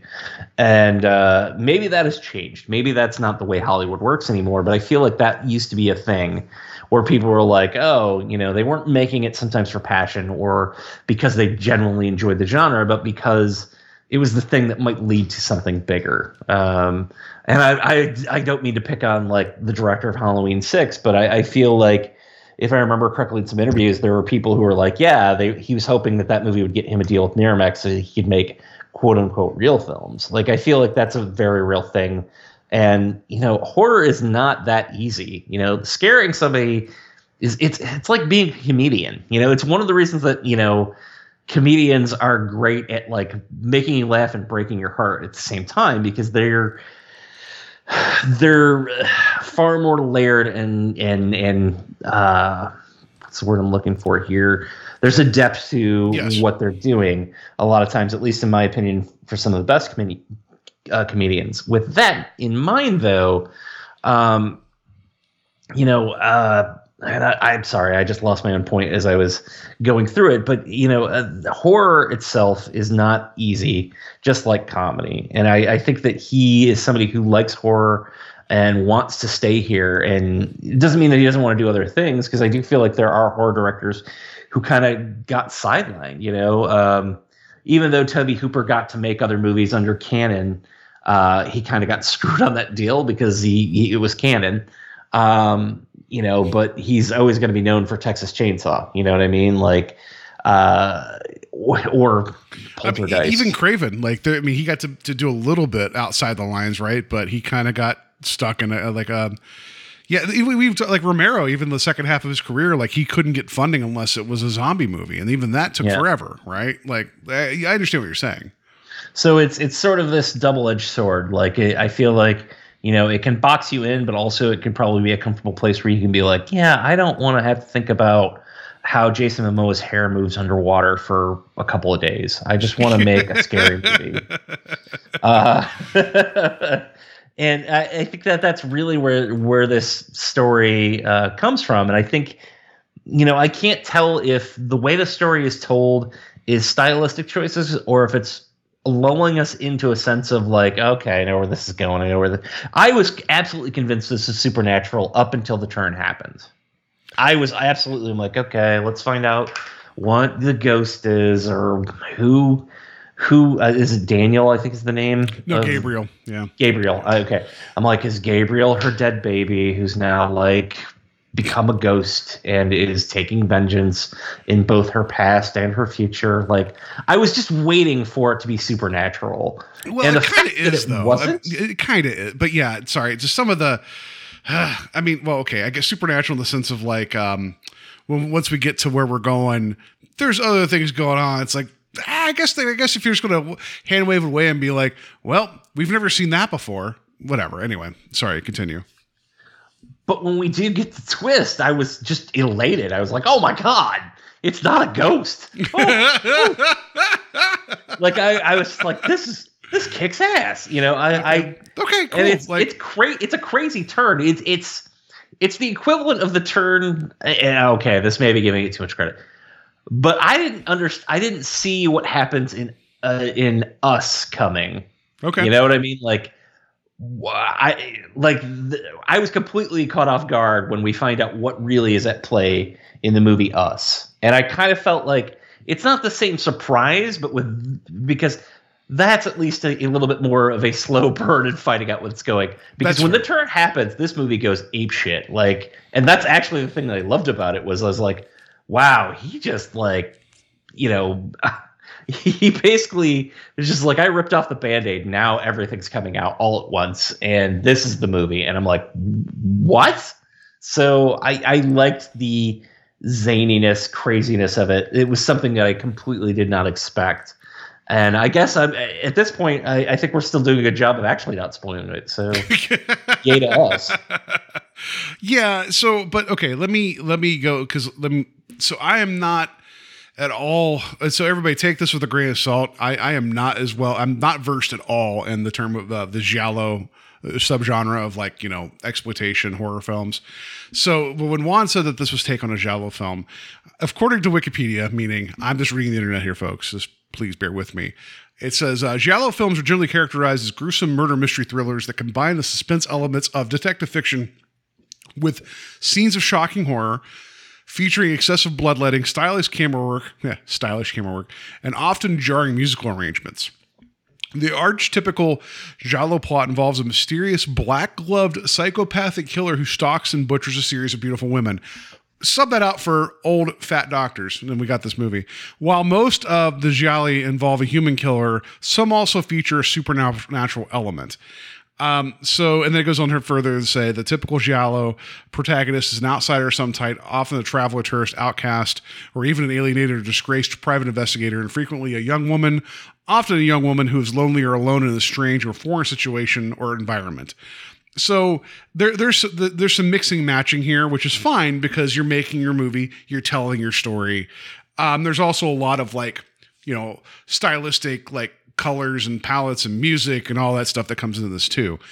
The direct choice to have the killer use the long coat, the black coat and the black gloves, and the very specific and unrealistic murder weapon.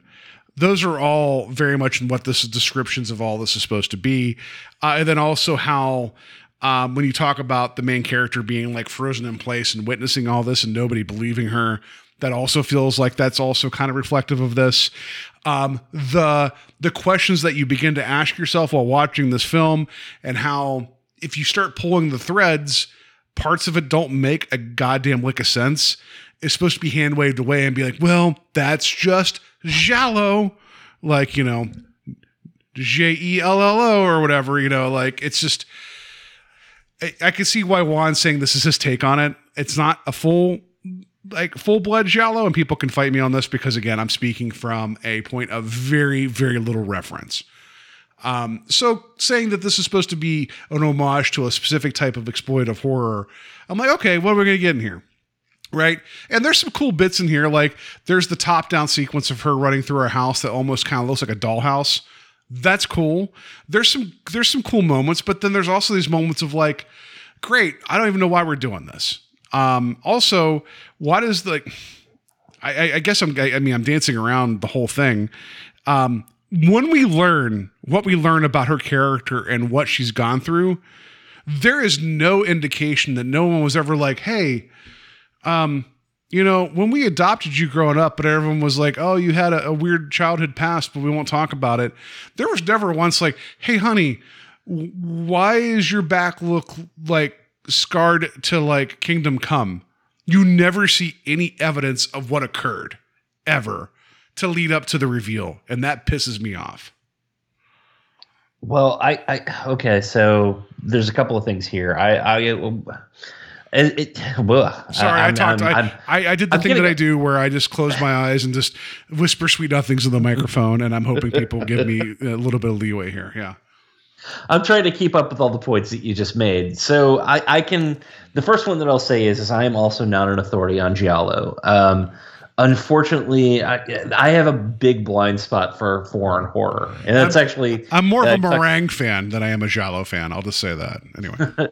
I can say that, like, I've seen Suspiria, I've seen Deep Red, which I think is one of the films that he references, and actually, I could be wrong. I feel like Deep Red also made it onto Joe Bob this last year or two.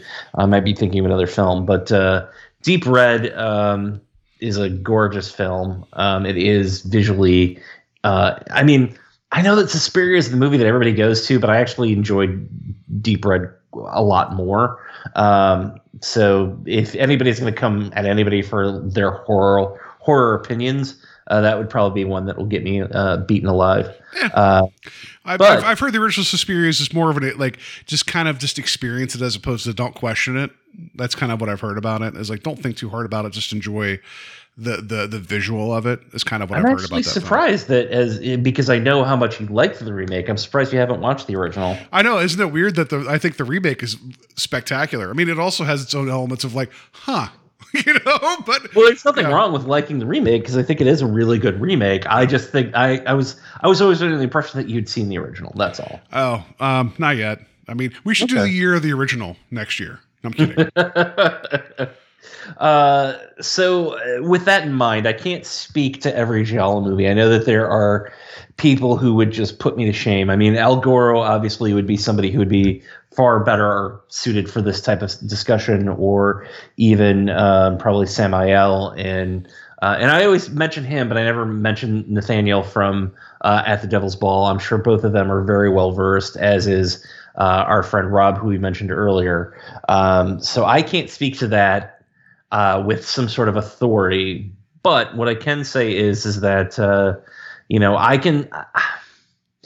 I don't see it as an influence on this film, but I can see him being like, oh, I can take bits and pieces of what is part of the formula and put it into this. It's like looking at an artist and then telling you one of their influences and you being like, I didn't see that at all. I mean, it's usually easy to pick out like the things that really apply to, and I'm talking specifically like just art in general, or even comic book art, because it's probably the thing that I know the most about. But it's easy to look at somebody and be like, oh, I can see who influenced you. And then they hit you with a name and you're like, what? No, but like, that's great that, that person's artwork influenced you, and I didn't see it.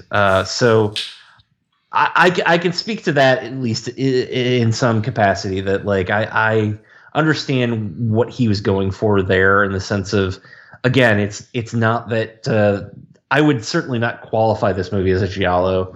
And you could also say, well, you're not able to make that distinction authoritatively, Steve, after the last like 5 minutes of you talking. and that would be fair as well. It But would be both of us being like, French cuisine, snails, not for us. Like, you know what I really enjoy? French bread pizza. yeah. I like those fries and those little pizza boats, right? That makes us qualified. No, so like, I guess what I'm saying is like, if we are given enough information through the film to tie everything together, which it does eventually, it's just that there is, the beginning, I got like this real Frighteners vibe with like the shit going on at the hospital, which, by the way, let me just take a step back. If you don't have a spooky looking castle hospital over like on the cliff's edge, you don't have to digitally make one. You can find a cool looking, you could like, I feel like this film would have benefited a little bit more from a little bit more grounding in reality of locations.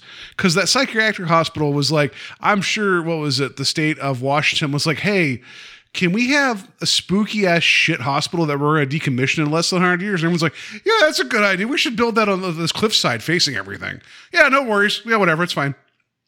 Like, you know what I mean? Like, that just felt like, it's just like, I get that this is a scary movie and it's supposed to have like these elements, but it's like, wouldn't it have been more disturbing to have something like there's that documentary Cropsy that's about it's in like what was it, in New York State, where you end up finding out there's a lot of people that were just released because of the mental health reforms in the state, but these people were like not well and they kept going back to the abandoned like hospitals they were in. Like, that's all real, right? And that's all upsetting. Like, that feels more terrifying to me than Castle Grayskull or whatever it is on the edge here. Snake Mountain Hospital. Like our sister Snake Mountain on the edge here. That just kind of pissed me off. I know it's a nitpick, but it really bugged me. No, I mean that's a fair nitpick. I always go to the fact like. So Halloween 5 is widely known as my least favorite Halloween movie. And I say it widely known, like, I've got millions of listeners or people who follow me. But one of the choices in that movie was to change the Myers original house. And it doesn't look anything like the original Myers house. And it's supposed to have like more of I don't even think it gets a gothic feel, but it's a completely different looking house. And I'm like, what makes that original house interesting is that it looks like a real house, and they did use a real house for 5. Don't get me wrong, but it looks nothing like it. And it doesn't feel anything like it had come from the previous movies that we've gotten in this series. Yeah. And I just feel like if you're there's a realism that, if you're going to go that far, then just go full tilt, right? Like, don't give me this weird, like, and also, you set up this whole thing of this, like, the underground of Seattle, which is a cool little, like, just note, right? Like, hey, this whole place kind of burned down. They decided to build one story up, and we're going to do, like, these, like, tours. And then they even said, these things go on for miles. Steve, did you not think for a second the payoff would have been whatever's going on is going to lead to that hospital underground from the city? I'll be honest, I didn't think about it because one of the things that popped up in my brain was 5 years ago when we went to the UK, we were in Scotland and we did a underground tour. Like, it was supposed to be like a, ghost haunt of, whatever. And we went into like these caverns underground that were obviously they're not the equivalent of the Underground Railroad, but similar sort of build where it's just caverns underground with stalactites and wood and it's what was built upon. Okay. So my brain went there, so I wasn't even thinking about how it was going to play into the story. And then the other thought that I had was when you mentioned that, I was like, oh, was he expecting one of the explanations for how Jason gets around in the Friday the 13th remake is that they're like, well, there's a cavern, there's an underground thing of caverns that he's able to like get around in. And it's like, you're explaining something that doesn't need to be explained. But that's fair, but they introduce it, right? Because the one person gets picked off, they gets held captive, right? And it's like, and then there's a big chase sequence underneath. It's like, oh, well, like, it feels like Gabriel, the being is being chased, has a very good knowledge of what's going on, of this area, and that is not true. We now know that that's not true whatsoever. It's very reactionary. It's like they're acting like an animal. That's fine, whatever. And I'm like, I thought there was going to be a bigger thing there, but maybe that's just me. Your mileage may vary. Fine. With the whole thing, the tease of our main character, and everyone's like, "Oh, the back of your head's bleeding." And it's like, yeah, because your dick husband / boyfriend threw you against a wall. Because that's cool. I mean, again, that's the thing that kicks everything off here, right? But it's like when she got checked out by, like, when the EMTs took her to the hospital, did anybody be like, "Oh man, she's like a Cadbury egg back here. Like, what the hell's going on?" Like, they didn't, like, no one bothered to check anything. It's like, "Oh, I guess her head's bleeding. Do you think her skull's cracked? I don't know. She's pretty. She'll figure it out." Like, it's just, they didn't bother. There was like you didn't even give me like a single moment of disbelief to be like, "Oh, this is why they didn't bother checking any of this." She was in a literal hospital, and she was bleeding from her head, and no one bothered to check why. That seems unconscionable in like 2021. You could have maybe gotten away with that in the 70s, right? Which I know this is what this is riffing on. And I don't want to sound like CinemaSins, but it's like when we get to what's actually going on in this movie, no one bothered. It's like no one ever. Did anybody ever see the back of her head or her shoulders in her entire life? Did her husband never see anything about her? Ever? Like, I don't know. Yeah, that's certainly a good point. I want to come up with some sort of clever reason why, but I don't have that. And I'll be honest, yeah, it crossed my mind. I think the fact that it gets so crazy at the end, like, I don't know. So, for instance, like, one of the things that I enjoy about the Texas Chainsaw Massacre 2 is that it's just over the top, nutso, like, comedy, crazy, like, Dennis Hopper with chainsaws and guys getting their heads cut in half, and for all the horror that people see in the original Texas Chainsaw Massacre, it's fairly bloodless. So, like, my preference is the over-the-top craziness of that. And I think that my attraction to the turn that happens in this film is because I'm like, this is crazy, and I let that other stuff go. And I'm well aware that, like, I've probably held other films to the fire over less. I'll say this. I wish I had that same forgiveness. Not forgiveness is not the right word. Like, you're like, okay, great. You kind of lulled me to sleep, but you as the filmmaker and the storytellers, you guys knew what was coming. Like, credit to you that when you actually pull the reveal, like, this is going to be crazy. Cool. Like, credit. That's fine. I wish I was able to get on board with that. It's just that once, like, not to give too much away here, Steve, in terms of, like, not this movie, because we're going to talk about, there's a move in wrestling that The Miz does called the skull crushing finale. That, I feel like that's what we get in the prison here when we get to the jail cell. Is the skull crushing finale, or I don't know, skull opening finale, if you will. I was recently on At the Devil's Ball to talk about the film The Manitou, which is a fun, silly movie, but it takes itself seriously. And it goes in some directions that you don't expect. Go listen to the episode. We do spoil the movie. Maybe don't listen to the episode until you watch the movie. Steve has not seen it. However, the premise there, though, is that a woman has a growth on her neck that the doctors can't figure out. And this is in the first couple minutes of the movie. And the doctors are looking at these scans. It's like, that looks like a baby growing in her neck. Like, what is going on? So maybe because I had just watched The Manitou again recently, and I'm aware of The Manitou, when things were going on talking about a twin and about other things, I was already being like, there's some Manitou bullshit that's about to happen here, isn't there? So I wasn't too far off. So I was always I was waiting for the other shoe to drop, or I should say spindly T-Rex raptor arm to drop, whatever, in this. So maybe I was already kind of primed for something like that. I guess also the fact that, I talked about the sameness of the rest of the movies that are in the Wandaverse, if you will, or the genre, the subsection of the genre that he's created. The fact that it was such a out of the blue development, and it's not. I will say that they do try to create a story where you can go back and watch it and be like, okay, I can see that they did at least sort of kind of acknowledge it here. Like, I do think that because up until the point where we find out what activates the thing that becomes Gabriel, I was like, why did we get that backstory? Like, I was like, literally, why did we get that backstory at the beginning of the movie?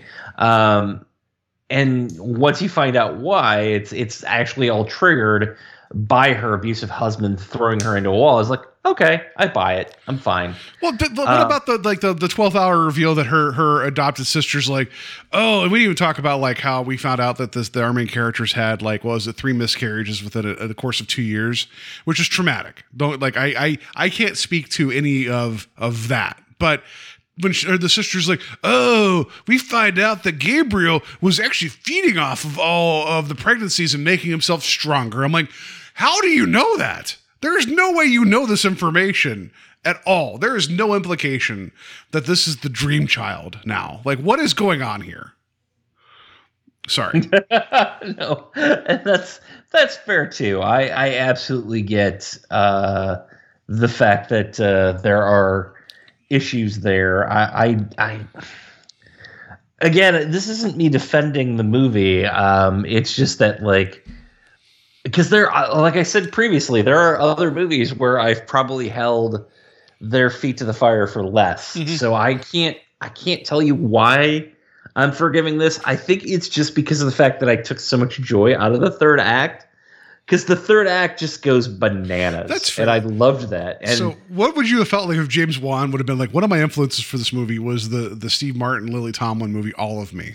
I actually quite like that movie. I haven't seen it in years. The third act goes bananas where Lily Tomlin takes control of Steve Martin's character and just kills everybody in a police station.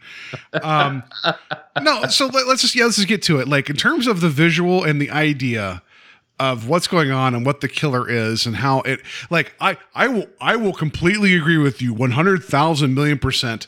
The idea that this person, the characters, I forget her main name. Sorry, it's Madison and Gabriel, how they were basically fraternal twins, but they're fused. And that's the spoiler, everybody. And that's why I played that about an hour ago. And that because Gabriel is just the epitome of evil, but he's like the back of her head. He has like T-Rex arms, but he also is like in her head and is influencing her. But also he has electric powers. Whatever. It could talk. All right, I'm gonna stop you right there. That is the one thing that I feel like is a cheat. Yeah, because it doesn't make any sense. It's just like this. It's like Steve, I'm at Radio Shack right now. Just you got to hear what I have to say. Anyway, so just wait. You're in Radio Shack. What year is it? This is the 1970s now, Steve. This is a giallo. Anyway, no, I don't know. I'm at a Best Buy in the mall. You should upgrade your phone right now. Continue. It's a bad bit. I'm sorry. Continue. No, that's okay. Our Best Buy actually has just been upgraded to a Spirit Halloween, so I'm okay with that. Yeah, so no, like that whole thing where, because the very beginning of the movie, whenever like the doctor's like, Gabriel is like, he's getting too strong, and then the one doctor comes in, he's like, it's like he's drinking electricity, and then you hear him talking through the radio, and he's just like, I'm going to kill you all. Also coming up next is traffic on the 8s or whatever he says, and it's like, okay, that's why I was like, this is some frightener shit going on. This is crazy, right? Nah.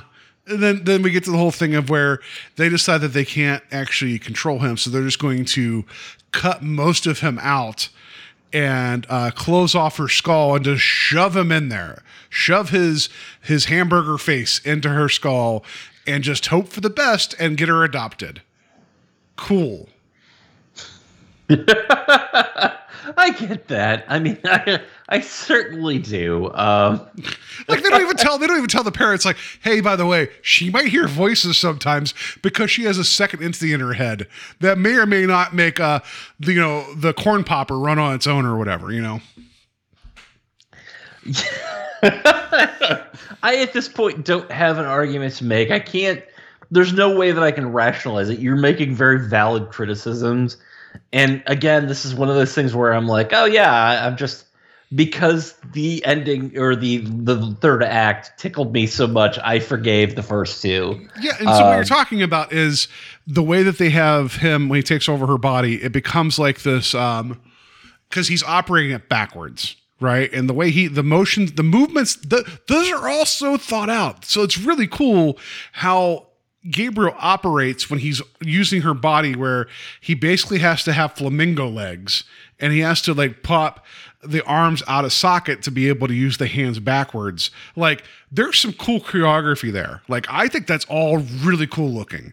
And all that stuff's really cool. And I also really enjoyed the design of it. I mean, I did get shades of the Taxi Driver in Total Recall, but yeah, it's very cool.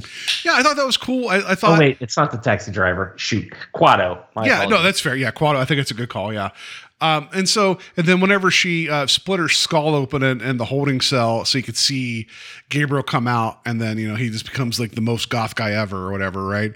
That's all like that's cool, but then it takes this moment where it's like you could tell James Wan just recently made a superhero movie, because that sequence in the police station it's too much.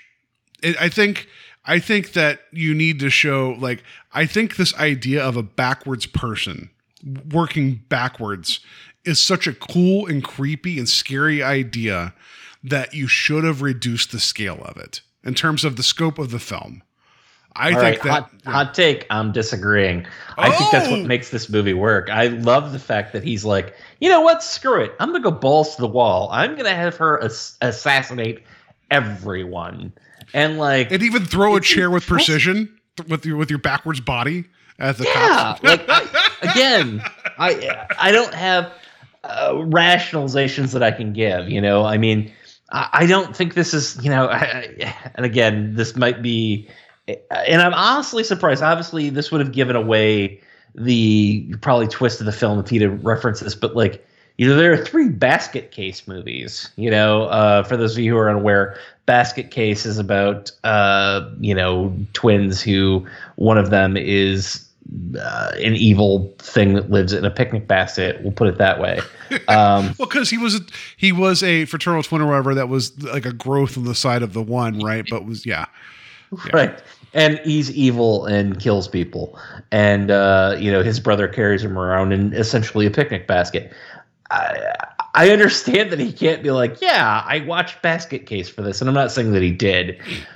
But, I don't take Basket Case to task for being what it is either. So I guess I'm willing to be like, this went so apeshit at the end that it made me buy into the rest of the story. I was willing to forgive any other issues that I might have had within the story, because I'm like, that ending, bravo. So fair. Okay, fine. I just for him saying that everyone's like, oh, is this he's like, it's not a superhero movie because someone asked about another graphic novel that had a similar name. He's like, no, it's my own original story that he worked with the other person we'd mentioned previously. I'm sorry, that was her. It's actually her idea. I should mention her name directly. I don't want to dismiss it. I'm sorry. Ingrid Bazoo. There we go. So this was her idea. They worked on it together, right? So good on them, and they came up with some cool choreography and all that. And to come up with something different enough, right? That's all cool. But when he's like, oh, this is a superhero movie, we get to the end where suddenly our main character can Gabriel in the back of her head and she's fine. And then she's like, oh, well, Gabriel had super strength. I have it now. And it's like, wait, this is the beginning of a superhero story? Because, by the way, I don't think any court in the land's going to not hold you accountable for killing everybody to this point. Okay. So that's absolutely fair. I understand that she's still probably culpable. However, there have been cases of people doing extraordinary feats of strength under, undue circumstances, and I think that's what it was. I don't think it was James Wan trying to lift this this plot across the finish line. I'm kidding. I don't think that she was making the point that I have superpowers now. I think she was saying I was able to throw this hospital bed across the room when Gabriel was controlling me. I can do it now that he's gone. Well, no, she's like, he was strong. She picks it up, throws it away. She's barely able to pick it up and get it off of her sister. We now know that Gabriel never skipped reverse leg day. No, but what was with all the Spider-Man antics up in the attic, when they were tormenting, the real mother. That was, by the way, I will say that was the one moment in the movie whenever the woman breaks free from the attic and she goes to walk forward and just falls through to the living room floor, which, by the way, credit, if you live in that house, wouldn't you look up and be like, hey, I think there's a water spot on our second floor. We should probably get that looked at. Whatever. Anyway, that seems like the house looks way too nice for that to be ignored. But when she fell through it, I'm like, oh shit, this is different. And that created that doubt. And I'm like, okay, how is this going to wrap up? This is there was bits in here, but then there's also bits too, whenever we're seeing the perspective of the husband downstairs and we see the electronics flash and we get that silhouette on the couch, which is just for us, the viewer, and nobody else. And then he dies, and then we get the reveal later that it's actually I don't know. I hate that cheating bullshit of we're going to scare you now and we're going to hand wave it away later because we're an unreliable narrator and we're finally going to tell you you can't trust anything that you saw. And that doesn't give you freedom to do whatever you want. That's just we should all be. I know. I'm sorry. I'm making a bunch of angry noises right now. And actually, here, real quick, I know we're in the middle of talking. Steve, give me a fragrance. I'm going to put this in the game here. A fragrance. Like a perfume or just whatever. Just give me a fragrance. The first thing that comes off the top of your head. The smell of brownies. Brownies. Okay. And then give me a piece of sports equipment. Mouth guard. Mouth guard. All right, we're almost done with that list. But yeah, I just there's bits of this movie that I dig, and then also I can't say that I disliked the score echoing "Where Is My Mind" throughout the whole movie. It's and it's such a tell, but I'm all about sometimes the scores kind of getting in your face because I don't think a lot of movies do that anymore. I got to be honest, I didn't catch Where Is My Mind until about 3/4 of the way through. Well, that's fine. Yeah. That's fine. But you caught it though. You caught it though eventually, right? And it's that's I finally got it, but I didn't catch it until 3/4 of the. I'm like, wait, are we expecting the Pixies to start playing? Are we expecting Brad Pitt and Ed Norton to show up? The bottom Carter No, I thought that was wonderful. I thought that was a great way to build a score. And it's a little on the nose, on the back of the head, squish face, whatever. But this is so I guess what we're going to coming down to, it's a matter of taste, right? I guess it's ultimately what we're coming down to. I just think that if you had head trauma that was able to be the thing that really woke up, your malformed twin in the back of your head that clearly has a mouth that I don't know why he just whatever was going on, why he just didn't completely die in the meantime. Cause it felt like they cut a lot of him away to make her a normal appearing looking girl. Right. Whatever. Yeah. If that was how the setup was okay. It's just, again, I just feel like there was never any discussion about hey, we saw the surgery going on. There has to be trauma with it. There has to be some physical viewing of trauma, right? They never get to it because they realize that everybody around them be like, oh yeah, I wondered why 25% of your body was scar tissue. Also, why you can't grow hair on parts of your head. I don't know. Well, to be fair, she is able to grow hair on parts of her head that would hide that scar. Parts of it, yeah, but I'm saying there would also be scar tissue there, right? You'd think.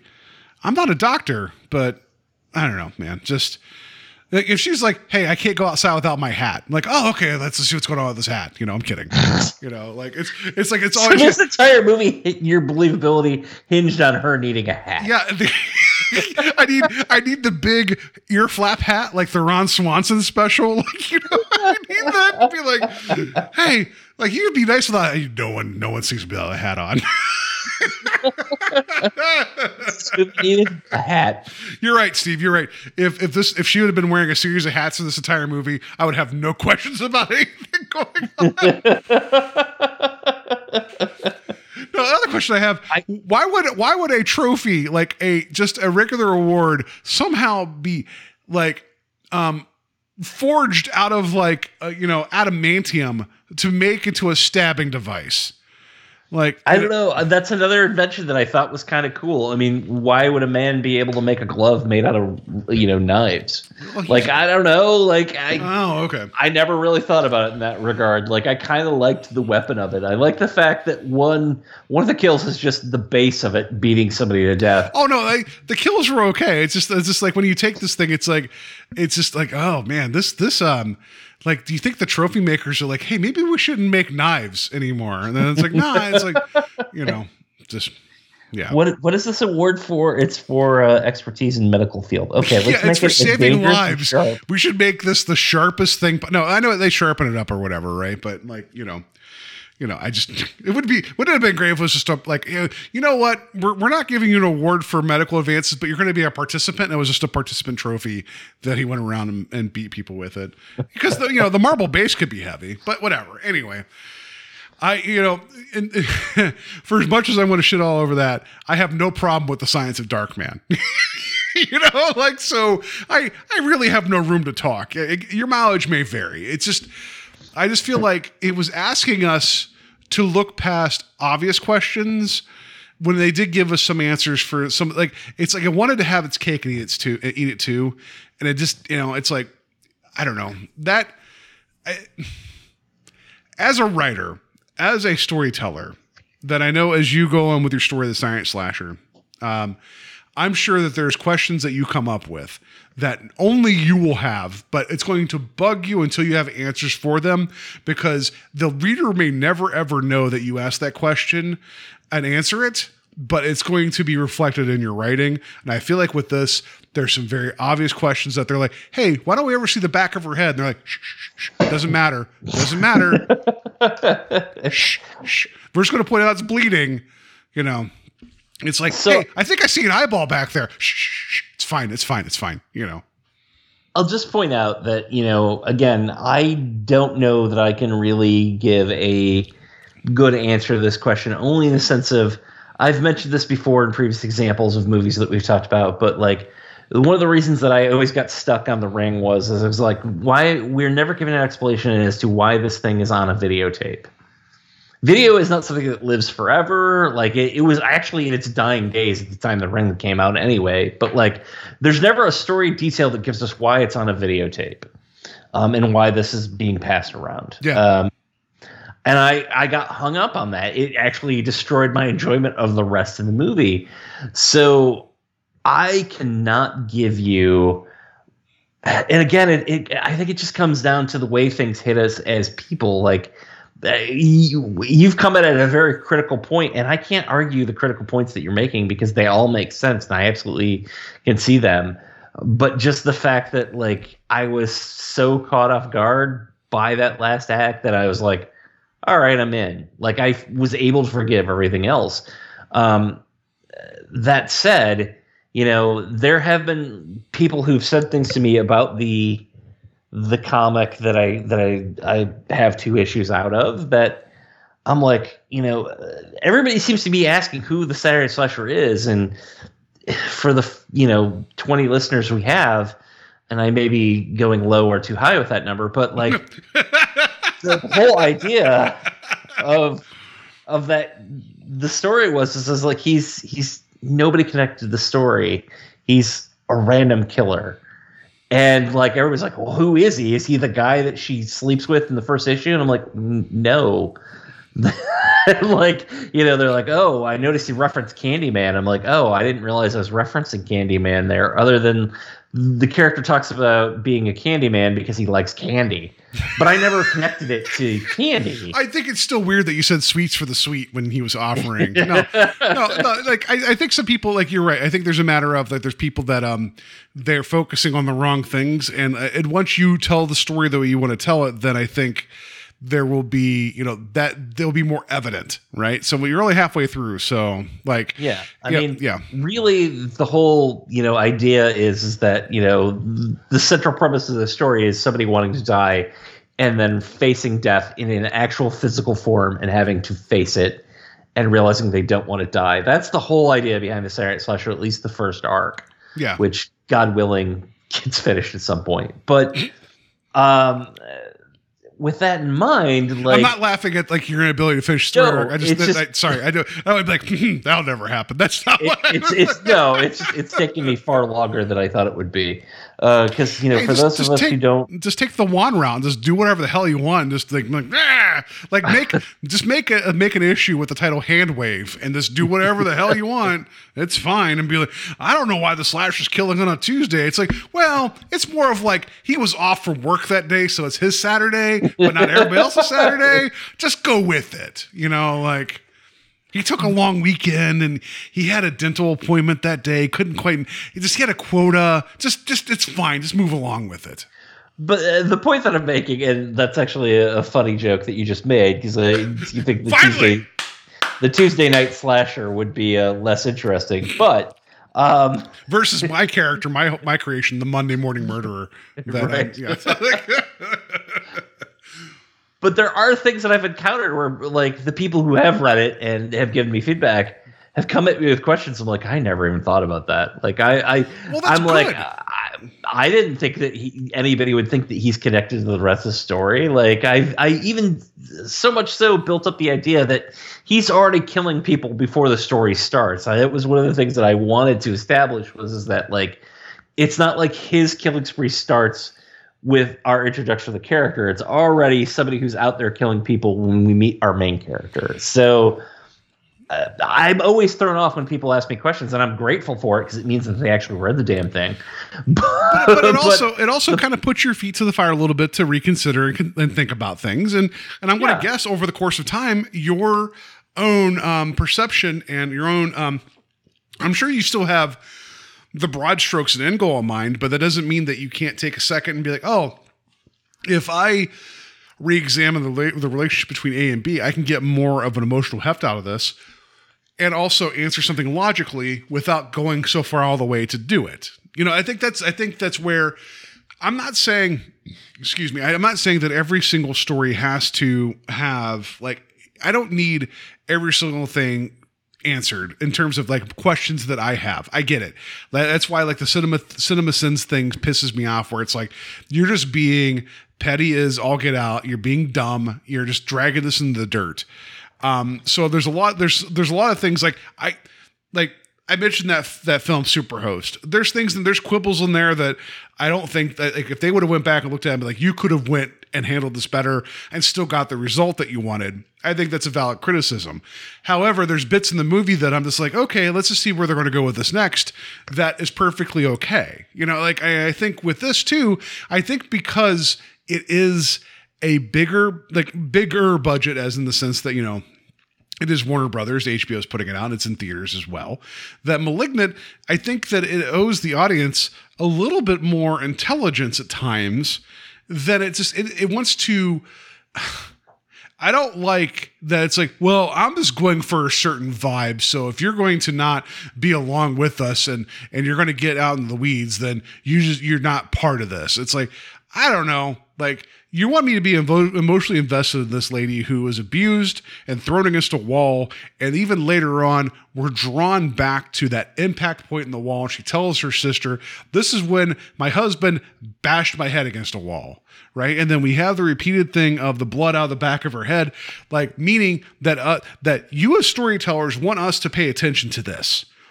Like, there has been no... like, and then for you to purposely never, ever, ever, ever, ever, like, try to explain why, like, there's never a red herring of like, oh, well, like we checked her out and she's fine, or we did like, like something, you know what I mean? Or we tried to run the x-ray machine and it just shut down like for no reason, meaning, the brain thing that can affect electricity can shut things down if it feels threatened because it's been showing that it has electricity powers, like the interrogation room. Why couldn't you have had that? Where it's like, oh shit, electricity shit's happening and we can't get a good reading right now. We'll try again later. And then she's released from the hospital. Why couldn't you have that moment? Because then as a watcher, as a viewer, you'd be like, oh, something's like trying to keep her like, vulnerable. Why can't we have that? Like, just for the love of God, that would have, like, no pun intended, it would have sewn up so much in the first half to when we get to the second half, Crazy Town would have been deserved. So the only argument that I can make for that is that I feel like, and this is again me putting on the writer's hat and feeling like if we explain too much up front, it will give away what we're going to reveal at the end. I'm not saying that it would have. I'm just saying that, like, I feel like that's the rationalization. Like, for instance, we've talked about Midsommar on the show before, not in a proper episode. I enjoy that movie quite a great deal. I know that for you, it's a high mark. Like, you really love that movie. I do like it a great deal, yes. And one of the things that I always got hung up on with that movie was, and it's not enough to be like, oh, deterred me from liking the movie, but the invention at the beginning of the movie where the sister kills her parents and herself, where I'm like, this seems like a really, really complicated way to do this. Whereas a more effective way would have been like, show the parents in bed with gunshots to the head and her dead in the hallway with a gun. Like, I'm not saying that's more dramatic. I understand why you make that choice. But it also put in my brain, I'm like, why this Rube Goldberg, Rube Goldberg convention where you're like, I'm going to, take a hose all the way from the car to kill my parents with. Yeah. So, like, that's something where, I think that's an individual viewer thing, whereas maybe you didn't question that, where I was like, why are we going to this complicated of a place for somebody who, murdered their parents and themselves? That's just me. And I understand the filmmaker or writer, whoever made that choice being like, I don't want to do the mundane. And sometimes I think choices are made without the consideration of like, oh, maybe we explain this, or again, like I said, maybe it's a choice that's made simply because they're like, we want to keep the inevitable third act from being easily discernible earlier in the film. How dare you bring in another film that I'm joking. What? No. I wouldn't like. What do you think would have been better in this film? Where it's like, listen, we keep getting calls from this thing. We've ran the phone calls back. The calls are coming from inside your head. Like, no, I'm kidding. So, I don't know. Like, just like, I rated this thing 3 out of 5 stars in Letterboxd. Not that my opinion and my rating system means jack shit versus anybody. I came down on it more positive than negative because I don't mind the swings. I don't mind like you're talking about that third act. I don't mind that it did go to Crazy Town. Like, I think that we saw some imagery that I don't think we've ever seen in a horror film in recent memory. And that's a lot of fun. Right. And it's competently made. It just, I don't know, man. Like, for me, it's like we were supposed to be along for this mystery, and it's like you answer like a lot of questions, but if you're purposely not giving me fundamental answers, then I can't join you on the ultimate ride to a satisfying conclusion. And also with the way this film ends, I don't know. There's a lot of cops dead. And there's a trail of bodies leading to a hospital room. I think that she's going away for a very long time, but it's supposed to be like this hopeful beat, right? But then also we get the little bit of flicker maybe Gabriel's not done yet. I don't know. Whatever. Fine. I've said my piece. It's just I honestly believed coming into this conversation that you and I would fall along the same lines. Because I did respect you as a horror movie. I'm kidding. No, I feel like we're still hitting a lot of the same beats. Don't Steve, get me please wrong. understand. I'm just joking. I just I made it a point to not like let you know my feelings because I had a feeling we are going to be in lockstep in a lot of this, but we're not, and that's wonderful. People have accused us of like not ever debating anything, and just kind of always being like, "Yep, we agree. High five, move on." And I guess. And actually, I take that back. I know that you enjoying this ride and having fun with it are more in the majority of the opinions of the people that I know and I respect. So, great. I'm glad that there's a new idea out there that other people are about, and it's kind of a breath of fresh air. That's like good. Bring it. It just. In my own mind, I just feel like there's certain switches that have to be flipped. And if they don't all get flipped, it's just it becomes very frustrating at times. So that's ultimately where I'm landing. Yeah, and I totally get that. And maybe upon a rewatch, I won't be as forgiving. But as only having watched it the one time, I was so relieved that it wasn't what I just thought it was going to be that I probably was more forgiving. And I don't. And I don't know. I think that you and I are two people who have a lot in common and have a lot of likes that are similar. So a lot of times we are going to come out in places where we're in agreement. But at the same time, I don't think this is you and me being Siskel and Ebert where, I'm going to insult you over not liking Malignant, or that you would take me to task for being like, yeah, the third act really made me enjoy the movie. I hate to put it that way too, because there's some cool stuff throughout the movie. I do think that the way Gabriel quote unquote moves before we know what the twist is very interesting, because I was like, wow, it's really interesting the way that it's been choreographed. I thought that that we hadn't seen that type of thing before. And I was like, oh, that's really cool.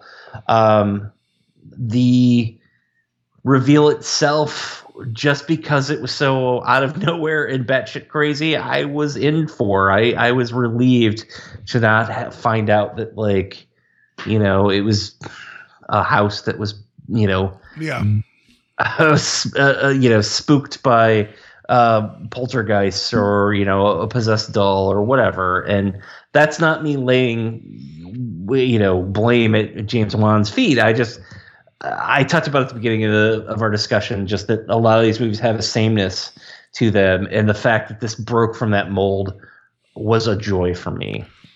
So I think that if you're somebody who enjoys horror, and particularly if you enjoy James Wan's work, I think you're going to get a lot out of this. I think also, the fact that it does take such a crazy turn might make it more, I don't want to say, I was going to say, more of a easily digestible thing. Palatable. Yeah, I think that's what you're looking for. Yeah, I agree. Yeah, I agree with that. So, let me just bring back one point I was making earlier, like 7 hours ago when we started this conversation.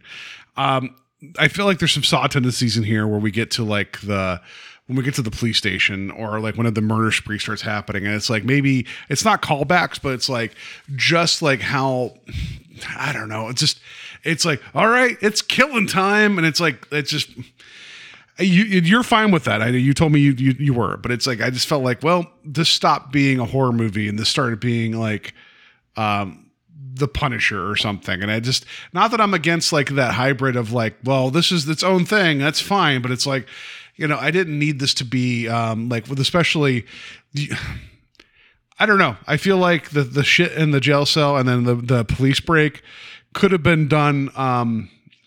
It could have been done differently. But credit to you when you said that the third movie went batshit and you dug it. Isn't that if there's an act of a movie that makes you want to end up loving something, it has to be the third act, right? Because if you love the first act and the second and third aren't great, you're going to walk out being like, oh man, it could have been something, So at least, you want the third act to bring the goods. So I'm glad that you're like, don't dismiss your opinion, because if it came out making you like the film a great deal, well, then the third act is where you want that to happen. So that please, like you're absolutely right about that. Well, yeah, I mean, thank you. Well, you know what I mean? Like, I mean, you feel like you're trying to apologize for the first part of the movie, but it's like, as a storyteller and as like going through an arc, like if there's going to be a part that, like, if you're frustrated with the first two parts of it, but then the third gives you something that you're like, this is great. That's where you want that, right? Like, you don't want to be like, man, that second act was amazing. Like the first and third parts were kind of shit. Like, but that middle 45 minutes was great. Like, even then I'd still be like frustrated because it's like, you gave me a really good middle. You couldn't stick the landing here where it's like, oh, well, yeah, it's okay for the first part. And then you know what I mean? Like, at least it was, at least the part that resonated with you was the right part. I'll say that. Yeah, and this movie's not going to be for everyone. But I am glad to see that James Wan is, and maybe that might have been part of his plan too, where he's like, I'm going to kind of hit you with a story that you're already expecting, and then I'm just going to, flip the lid on you in the last third. So I don't know. I enjoyed this, and this is including Aquaman as a DC honk. I enjoyed. This is probably the movie of his that I've enjoyed the most. Okay. So, and again, I know that there are people who love the Conjuring franchise and Insidious, and I want to say Insidious because my wife pronounces it that way. That's not the correct. I want you to start calling it deciduous, meaning like like maple trees. Yes. Insidious. Deciduous, where the trees just keep growing and you're happy to see them. Yeah. But while those movies weren't particularly my jam, I was able to at least go, okay, they're well-made movies, and I can see why he has a career. And I'm not the biggest Saw fan. I don't know that I've seen that much outside of the original, to be perfectly honest. So, yeah, if you have HBO Max, I think you could do worse than giving it a check, giving it a watch. No, like, and I don't think we spoiled that much. I mean, we did kind of talk around it, and we did get some of the beats, but no, we spoiled it. The back of her head's a Kinder Egg, and there's a toy inside, and he's evil. We spoiled that. It's like whatever. But free prize inside. It's your kind of like dickish brother. His face looks like a McNugget. Let's get that. Looks like if Krang wasn't stuck in the middle of his robotic body, but it was in the back of someone's head. Sorry. I'd be okay with that. Everybody loves Krang. So everything you're saying is right. I'm just going to counter that with go watch the Treehouse of Terror or whatever. Mr. Burns gets his head grafted to Homer. That's the same thing. I'm kidding. It's not really.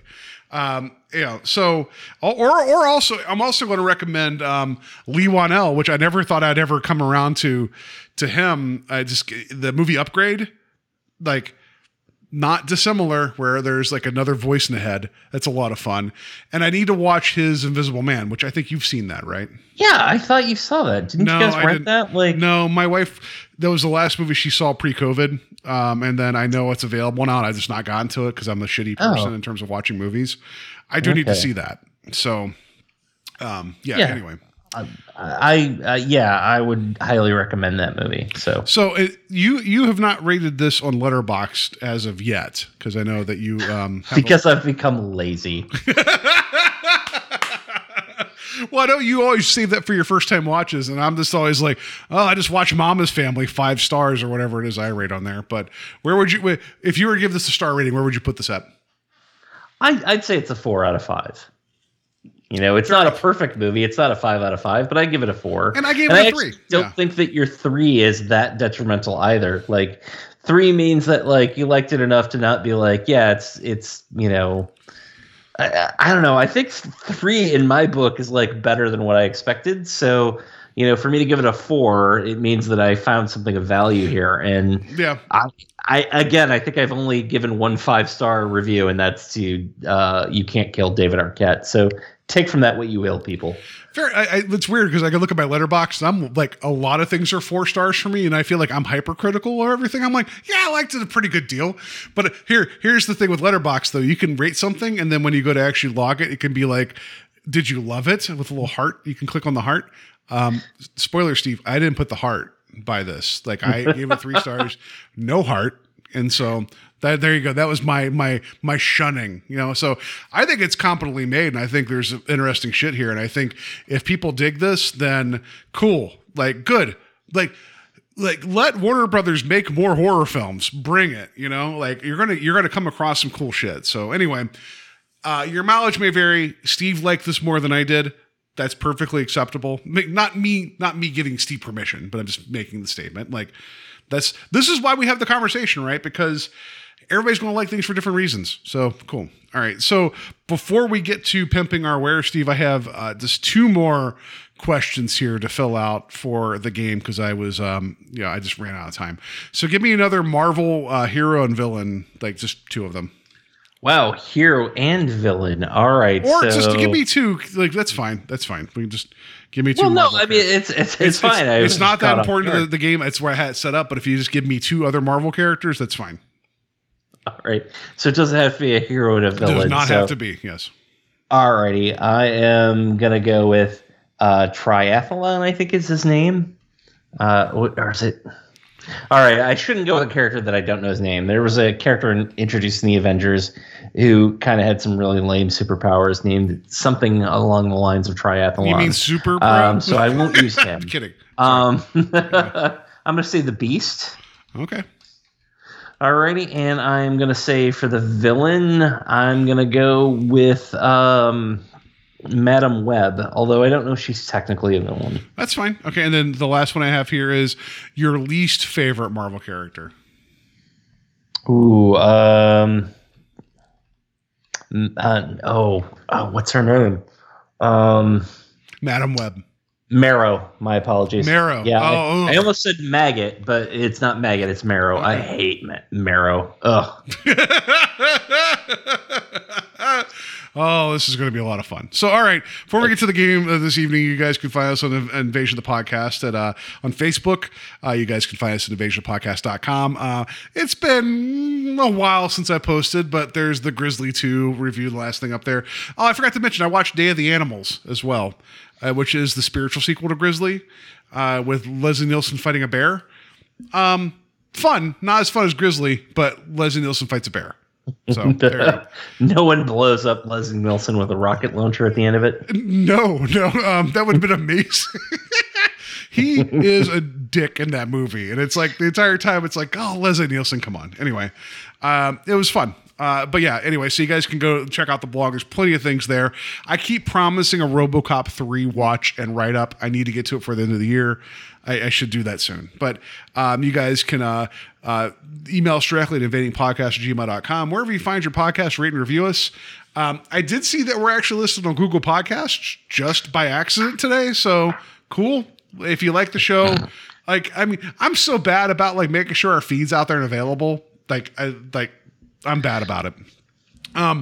But yeah, if you guys like this conversation and enjoy it, please let other people know, because I'm sure there's many other podcasts everybody listens to, and it's a crowded field. If you enjoy this one, let other people know about it. It'd be great. And Steve, how can people find you and all the things you're doing and where your artwork's at and all the other great stuff? Well, I would just like to say, even if you don't enjoy the show and you hate listening, feel free to still put that out there.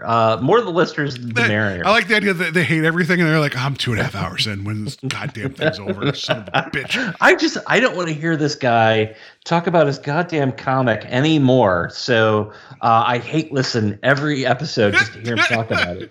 He's going to bring up that goddamn comic again. So I'll just say here, if you're interested in checking out my stuff, you can go to theSaturdayNightSlasher.com. You can also follow me on Instagram and Facebook under the Saturday Night Slasher. And if you're in the Cleveland area, this coming Friday, September 17th, there's an opening reception for the Spooky Boobies Art Show. I decided to stay away from boobies, going against my basis instincts, and bad choice, buddy. Just poor choice. Focus on the spooky, and I ended up producing 3 ink drawings for the show. They're all Halloween based, so if you're in the area, the show is going to run, I believe, starting the 17th of September, which is this Friday, and I think it's going to run into October. I believe there will actually be another showing in October if you want to go through. But the whole complex that 11-2 is in is nothing but art gallery. So you can actually check out multiple displays and multiple artworks that are there in different galleries as well. Wonderful. So I should mention that consensual booby going towards, that's the way, like, you just don't want to be like, oh, hey, what's up? I'm like, no, it's consensual booby going towards. That's where we're at. Well, the theme of the show was it could either be nude or horror themed or both. But I chose to stick more to horror. As opposed to going with a nude. So I mean, your Tom Atkins fully nude picture and said "thrill me." I accept it. It's fine. Anyway. So God, where were you when I was coming up with things? Like, I'm always a text message away. And I probably would have sold a ton more of that. often than not. I'm a little tipsy because of the pumpkin spice seltzer. Look, I don't know much about Tom Atkins, but I'm guaranteeing he's probably packing. So I They're like, listen, you got to put down that shotgun. He's like, oh, and they're like, no. The gun you have in your hands is fine. You got to put pants on. Anyway, so So I also want to mention I had Steve on as a guest on the other show that I do with my other podcast husband Terry, Strange Highways. We had recently just wrapped up a watch of the original Twilight Zone series, all 136 episodes, and as a victory lap, we decided to cover 1983's Twilight Zone, the movie. So I had Steve on as a guest there. That episode just came out today.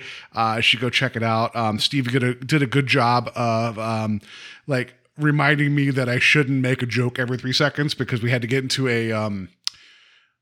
some bad shit about the movie. But otherwise, I think we had a wonderful conversation, and Steve held me accountable, which he should. I did not hold you accountable. I just you threw a swerve at me, and I was like, But you Jeff Goldblumed it, is what you're saying? Basically, yeah. Except. No. I don't come off nearly as charismatic as Jeff Goldblum when I do that. You guys, if you want to check out that episode, it's available on Strange Highways. However you get this podcast, you can find that one there as well. It was a wonderful talk. I think that's a good movie to watch. It's anthology, so not every segment. It's 4.5 segments. Again, your mileage may vary, but I'm glad that Steve came on to talk about it. So yes, that's all the things that we're pimping right now. Before we get to talking about what we're doing next episode, we just got to get to this game I've been teasing this entire time.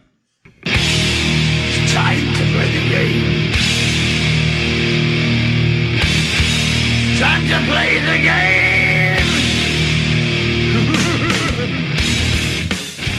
So, Steve, you've already played the game. Now you just got to react to your answers, and I need some honest to goodness answers. So, when I asked you what you wanted to cover this week, I pitched Malignant, and then I also pitched Marvel's What If. And I know that's the animated series is not done yet, but because it's more episode by episode, you're like, nah, let's wait till we're done with it. So I've not seen the newer one that came out today as of this recording. Like, what if Killmonger saved Tony Stark? I'm going to guess that ends well. I'm kidding. But so I decided to do a what if game. So I asked you some questions, and here are the what ifs, like animated comic books or whatever. And you got to tell me, I'm going to throw you the titles out because you helped make them. You're going to tell me a little bit about each of them, right? So, okay. Yeah. So let's see here. This first one here.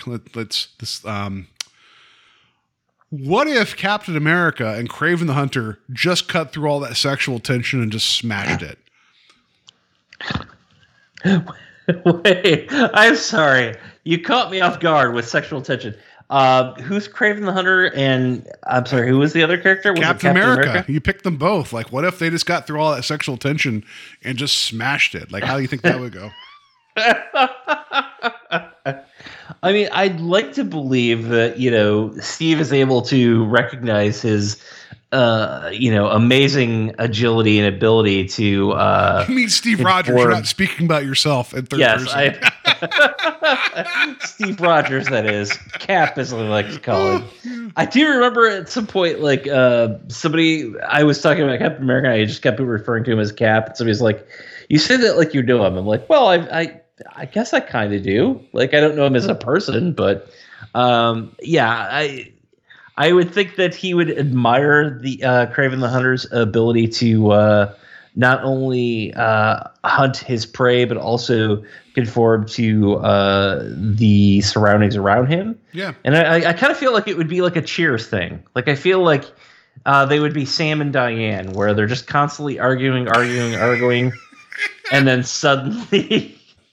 Yeah, I think that's fair. They just go from that to making out. I think that would also be that, or just like, oh no, I dropped my shield. It's nowhere near me. I'm unprotected. Oh no, like, you know, like, and there just shows up Craven with like a fishnet or whatever, just like a trident. I don't know, but yeah, Craven tackles him and Steve just starts giggling. And Craven is like, this is my last hunt, because they are happy together forever, you know? So you pick the character, Steve. I put that on you. All right, next one here. What if Foggy Nelson got the Infinity Gauntlet? Oh, wow. That's a good question. I think a the little very bit of minimum, a sad sack. the very minimum also, is that he would win every court case that he was part of, though. I think that would be the very minimum. I think that would be part of it. I think that Foggy's a good lawyer and a loyal friend, but at the same time, like, you know, Foggy's love life has never been stellar, and I feel like, you know, even when Karen Page came into their life, you know, the two of them, Matt and Foggy, were a bit competitive, and obviously, you know, Matt is got the physique of an Adonis, even though he's blind, and he's clever and funny. Are you saying blind people can't be in shape? I don't know what that means, but okay. Basically, what I'm saying is Foggy Nelson is essentially me. He's doughy. Soggy Nelson. Are you Soggy Nelson, Steve? That's what I'm saying. Yes. Okay.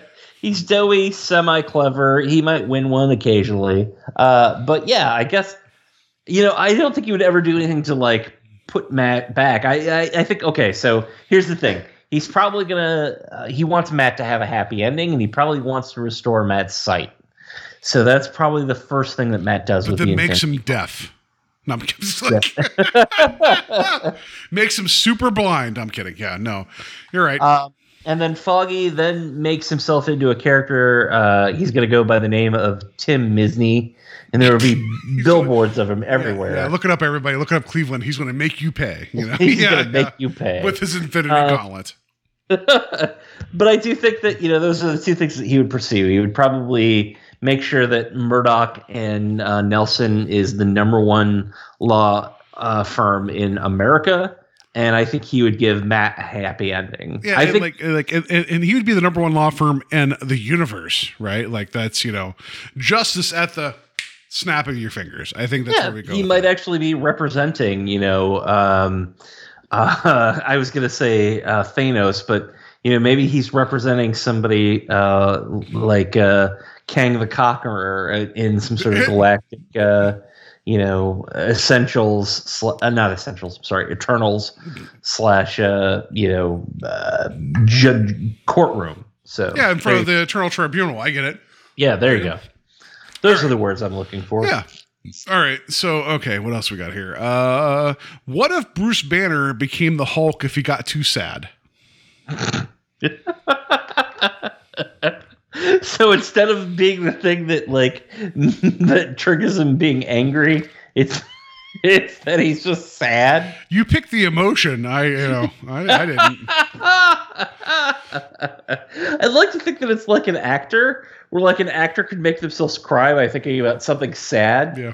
So instead of being like pissed off, like, you know, he's got to get himself through a place where he's emotionally vulnerable and like upset about things. So, like, you know, every time he needs to turn to the Hulk, he thinks about, like, you know, his pet dog dying at 8. Yeah, I was going to say, like in the middle of the night, he sees that Sarah McLachlan commercial, and it's just like, he just it's done. He's done. And the name, The Incredible Sulk, that's the name that would be, you know, like, that would be it. Like, but he would be so sad that he would just be like a green, like, giant guy that wouldn't do anything. I feel like that's what would happen. He walks around town and just looks at like windows of like storefronts. Yeah, like Hulk would smash if he felt like it. Like, aren't we all broken windows? Like, you know, like, yeah. I like it. I'd just be like, hey, did you guys want to go to that Death Cab for Cutie concert? I can't do it. Anyway. Yeah. So anyway. All right. What if the Beast and Madam Web started a small locally sourced farmer's market? Wow. Those are two characters that would never be together ever. Well, I don't know. Someone I know picked them, so there you go. That's that's fair. I picked the Beast because I always enjoyed Beast as an Avenger. I always thought he's interesting in X-Men, but I love the fact that whenever he'd pop up in Avengers, as being sort of, this counterpoint to, because you have your Tony Stark and other characters who are scientifically based, but then Beast kind of shows up and he's like, yeah, I have this whole genetic mutation side of things and looks at things in different ways. And I'm simplifying it there, but I always liked Beast as a Avenger as opposed to being an X-Men. I feel like in the X-Men he's just another X-Man, whereas the Avengers he's unique. Is probably the better way of putting it. I think that's valid. So, Madam Web, I'll be honest, I don't know that I've read that many comics with her. Most of my familiarity with Madam Web is from the 90s animated Spider-Man cartoon, because she just shows up to be like, hey, Peter, here's how things are screwed up, and here's how, your decisions affect things. And usually it's like, but hold on, Peter, things are going to change soon, so don't make that choice. Well, so I think what you're saying, though, is that the Beast would already know how to set up the market, and then Madam Web would go to, every person that was about to be like, oh, I'm going to buy these, artisanal tomatoes. She's like, if you do, this is you need to go over to the summer squash is much more appropriate right now. I think she would be all about the pressure selling of the infinite futures, right? I think that she would be connected, and she would understand how to pressure everybody to buy, the avocados that are in season right now. I will absolutely agree with that, because it's a far more literate approach that you just gave than the one that I did. Yeah. All right. So this one I didn't ask you about anything whatsoever. This is the one. Here you go. Here's the grenade I'm throwing at you right now, Steve. Here, because I'm always good for one. What if Zack Snyder directed the Avengers? Ooh, wow. So we're going back to the first Avengers? Sure. Or are we taking it from No, the first one. The first Avengers. I need to think about this for a moment. Hold on. Or pick an Avengers, whatever you want to be. It's fine. No, so I mean, he's taking, there have been, 4 films that are going to inform what this movie is going to be. So there's 2 Iron Man movies, there's Thor and Captain America. And he's like, okay, so I get to play with also the Hulk and Black Widow. So there's a Hulk movie too. Yeah, sorry, there's a Hulk film before as well. Yes. Yeah. I guess technically I forgot that one. So 5. Captain America wakes up in 2012, and he's just angry for no reason. He feels alienated for no reason. And for no reason at all, his costume's gone from blue, white, and red to just all black. Okay. It's all black, and there's no color to it at all. And he's angry for no reason. So with that in mind, Iron Man, knowing that one of the defining comic aspects of the character is his alcoholism, we start the movie with Iron Man being on a bender where he's just drinking heavily. Because that's more real, Played by Jeffrey D. Morgan. We'll just be honest; that's who is going to play Iron Man at this point, right? Just yeah. And then the Hulk, instead of actually trying to suppress his Hulkness, he's just Hulk all the time. We never actually get Banner. He's just rampaging throughout the entire movie, and it has no real bearing on the plot. but we're going to be told that it's going to somehow play into a movie that never gets made later. And then let's see, Black Widow. Black Widow is probably the only character that he might get right. But instead of following that instinct, he's like, she should just murder everyone all the time. So no matter what scene she's in, she just accidentally kills someone. And then I feel like you're projecting another female character here from the Justice League. Yeah. He may have said that he wanted, Wonder Woman to behead characters in movies. Yeah.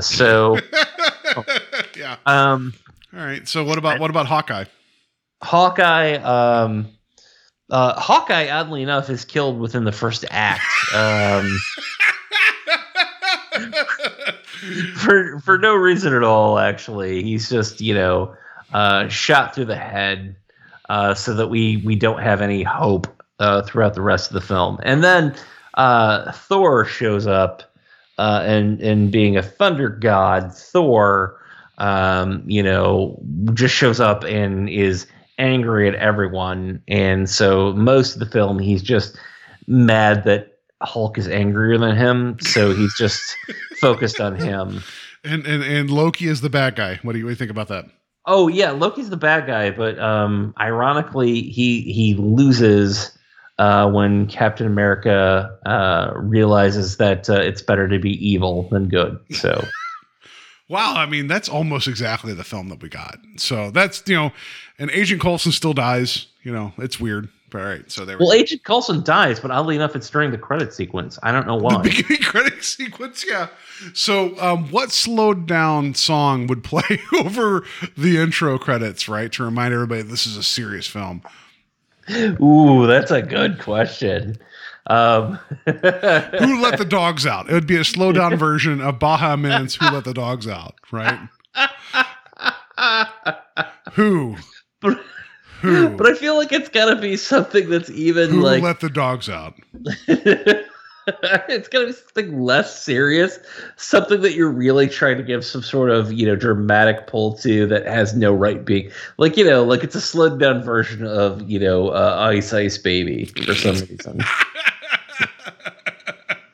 Fair, yes, there we go. It's a spoken word version of Ice Ice Baby. Oh man, I don't know why that movie didn't get made. That would be amazing, right? And then also the movie would start with the credits of Coulson dying after Batman's parents die. It would not make any sense whatsoever, right? So we just see that he's leaving a theater and he's trailing a couple. He's leaving a theater. He's leaving the theater, from Batman from was it 1989 or 90, whatever. Yeah. It's yeah. All right. So we got a couple more here. All right. This one's for you. This is the one you picked this. What if Peter Parker was bitten by a radioactive Chester the dog? Well, I'd like to believe that it's similar to Spider-Ham, where he somehow still has spider, powers, but he's just a dog now. Okay.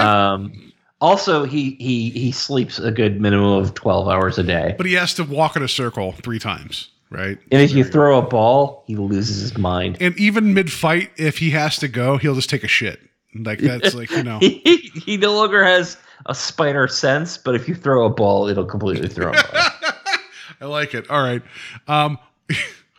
What if the Fantastic Four became the Fantastic 240,906? Well, there would be a bunch of people left on Earth who are like, well, why aren't we special? Why didn't we get superpowers? I feel like that takes all the super people, and then they'd be like, "Hey, what do you?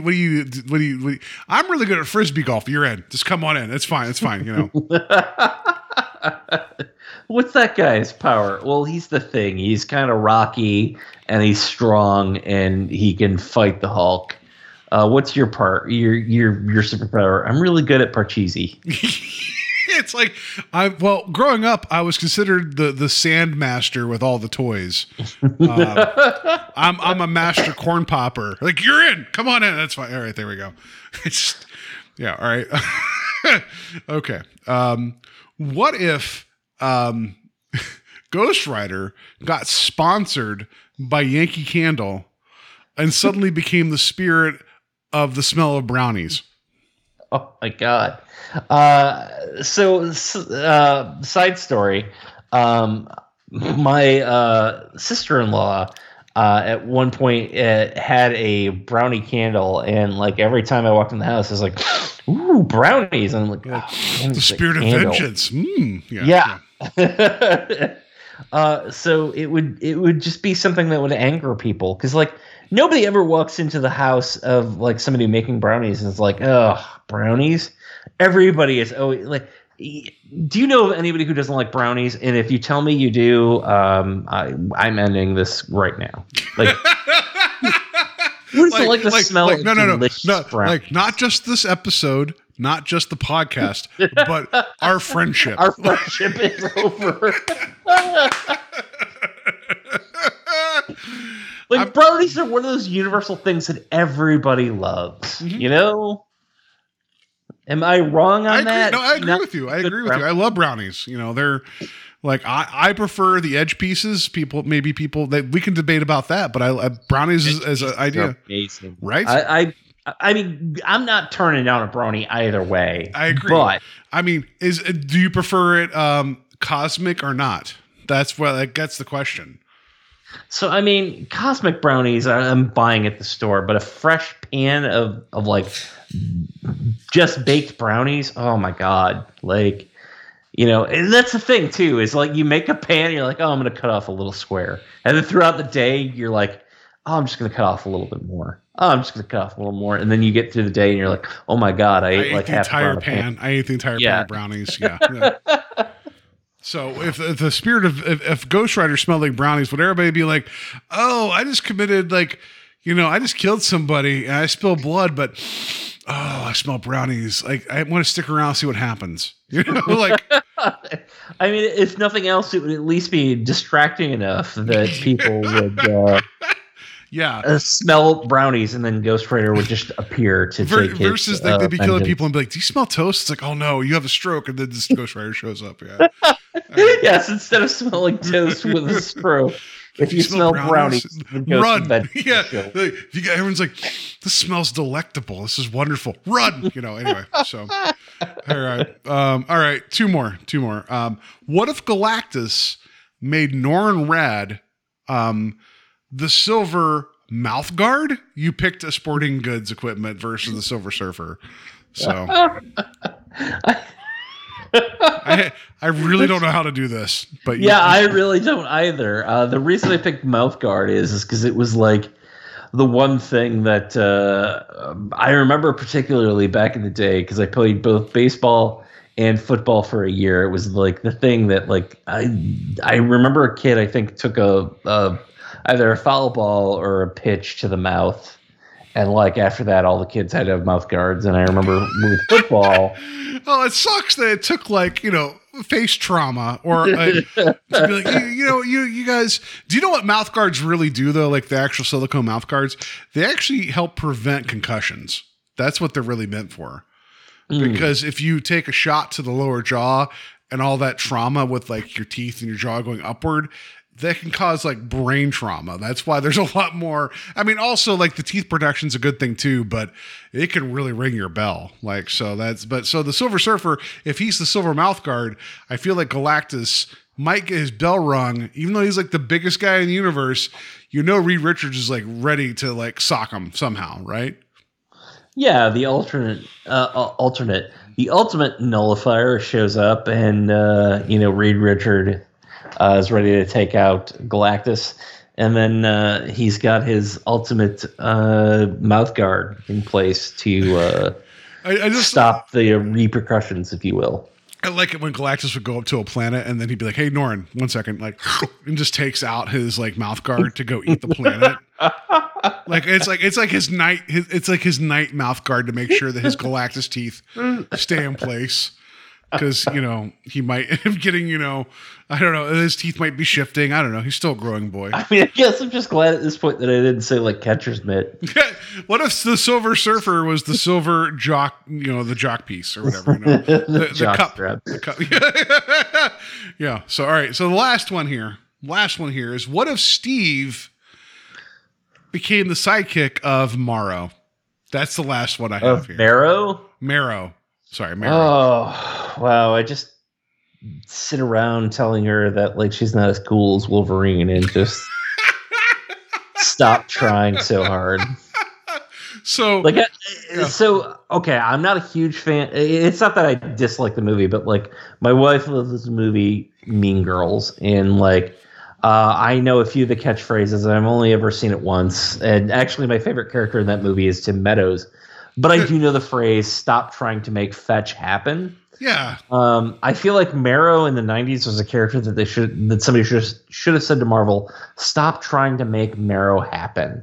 Like they tried to push her onto us as like hard as they could from like, I don't know, like 96, 95 into the 2000s, where it's like nobody cares about Marrow. Stop trying to push this character onto us. With that in mind, I feel like she should absolutely. It's a character that I never quite enjoyed, and it's one of those ones where I'm like, stop trying to make Marrow happen, Marvel. Just stop. It's not going to happen. I think we've talked about this previously, because now I realize that in the first game of X-Men Legends, which was released for PlayStation 2 and Xbox, she's a boss. And I think we've talked about that previously. So yeah, but you get to be the sidekick because it's What If, and Uatu, yeah, whatever, the Watcher. I was going to say Uatu is from Star Wars, right? It's like Uatu, I think, is the name of the Watcher in the actual What If. He's deemed it. This is the reality. You have to be the sidekick for Morrow. I will say there's a great issue of X-Men where they're trying to make Marrow a thing. Where she basically takes on Wolverine, and he's holding back, and Cannonball is watching it, and he's been an advocate for Marrow the entire time. At one point, like, he intervenes because he knows that Wolverine is just going to snap and just murder her outright, and he basically ends up grabbing Wolverine and knocking him unconscious. And then you see there's this great shot of him like over Wolverine's body, like, oh, please don't wake up angry. Please don't wake up angry. Please don't wake up angry. Because it's at a point where like he's about to go feral and just kill Marrow. And that's a great issue. But other than that, I never got on board with Marrow. It's a cool gimmick. It's a cool idea. But it's just an angsty character for no reason other than being angsty. So there you go. Fair enough. Hot take on Marrow, people. Hot take, yeah. All right, so there you go. That's my What If game. All those issues will never appear, but you guys can dream, right? Because there's infinite realities, and I please, for those of you out there in the the fan fiction arena, please make my Captain America Kraven the Hunter story come to life. That I was going to say, or the Chester the dog, the radioactive Chester the dog biting Peter Parker. For a game that I knew was incredibly dumb, we had a fun conversation about it. So there we go. We're going to be talking about the What If series when it wraps up for season 1 on Disney Plus. I just couldn't shake the notion of asking Steve questions and having fun, because I love putting Steve on the spot. I think that's one of my favorite parts of doing this podcast. So that's going to do it for us this week. I hope you guys enjoyed our conversation about everything over the past 8 hours. You're not wrong. Yeah, but go on. That's what we do here. Next week, we're going to be getting into our Year of the Sequel. We're going to be talking about Indiana Jones and the Temple of Doom. It was a very divisive sequel until the Crystal Skull showed up, but we'll talk about it, see how it held up. It's technically a prequel. We'll get into all that. It's going to be a lot of fun. I cannot wait to get to it. Yeah, it's also one of the movies that actually prompted the PG-13 rating, so Absolutely. We can talk about that when we get there. So I'm looking forward to talking about it. All right. So, in the meantime, have a good week. Have a safe week. And I don't know. I'm just throwing one of these out here for you, Steve, just to make you laugh. One of these. It wasn't especially large, but it felt hard. Extremely hard.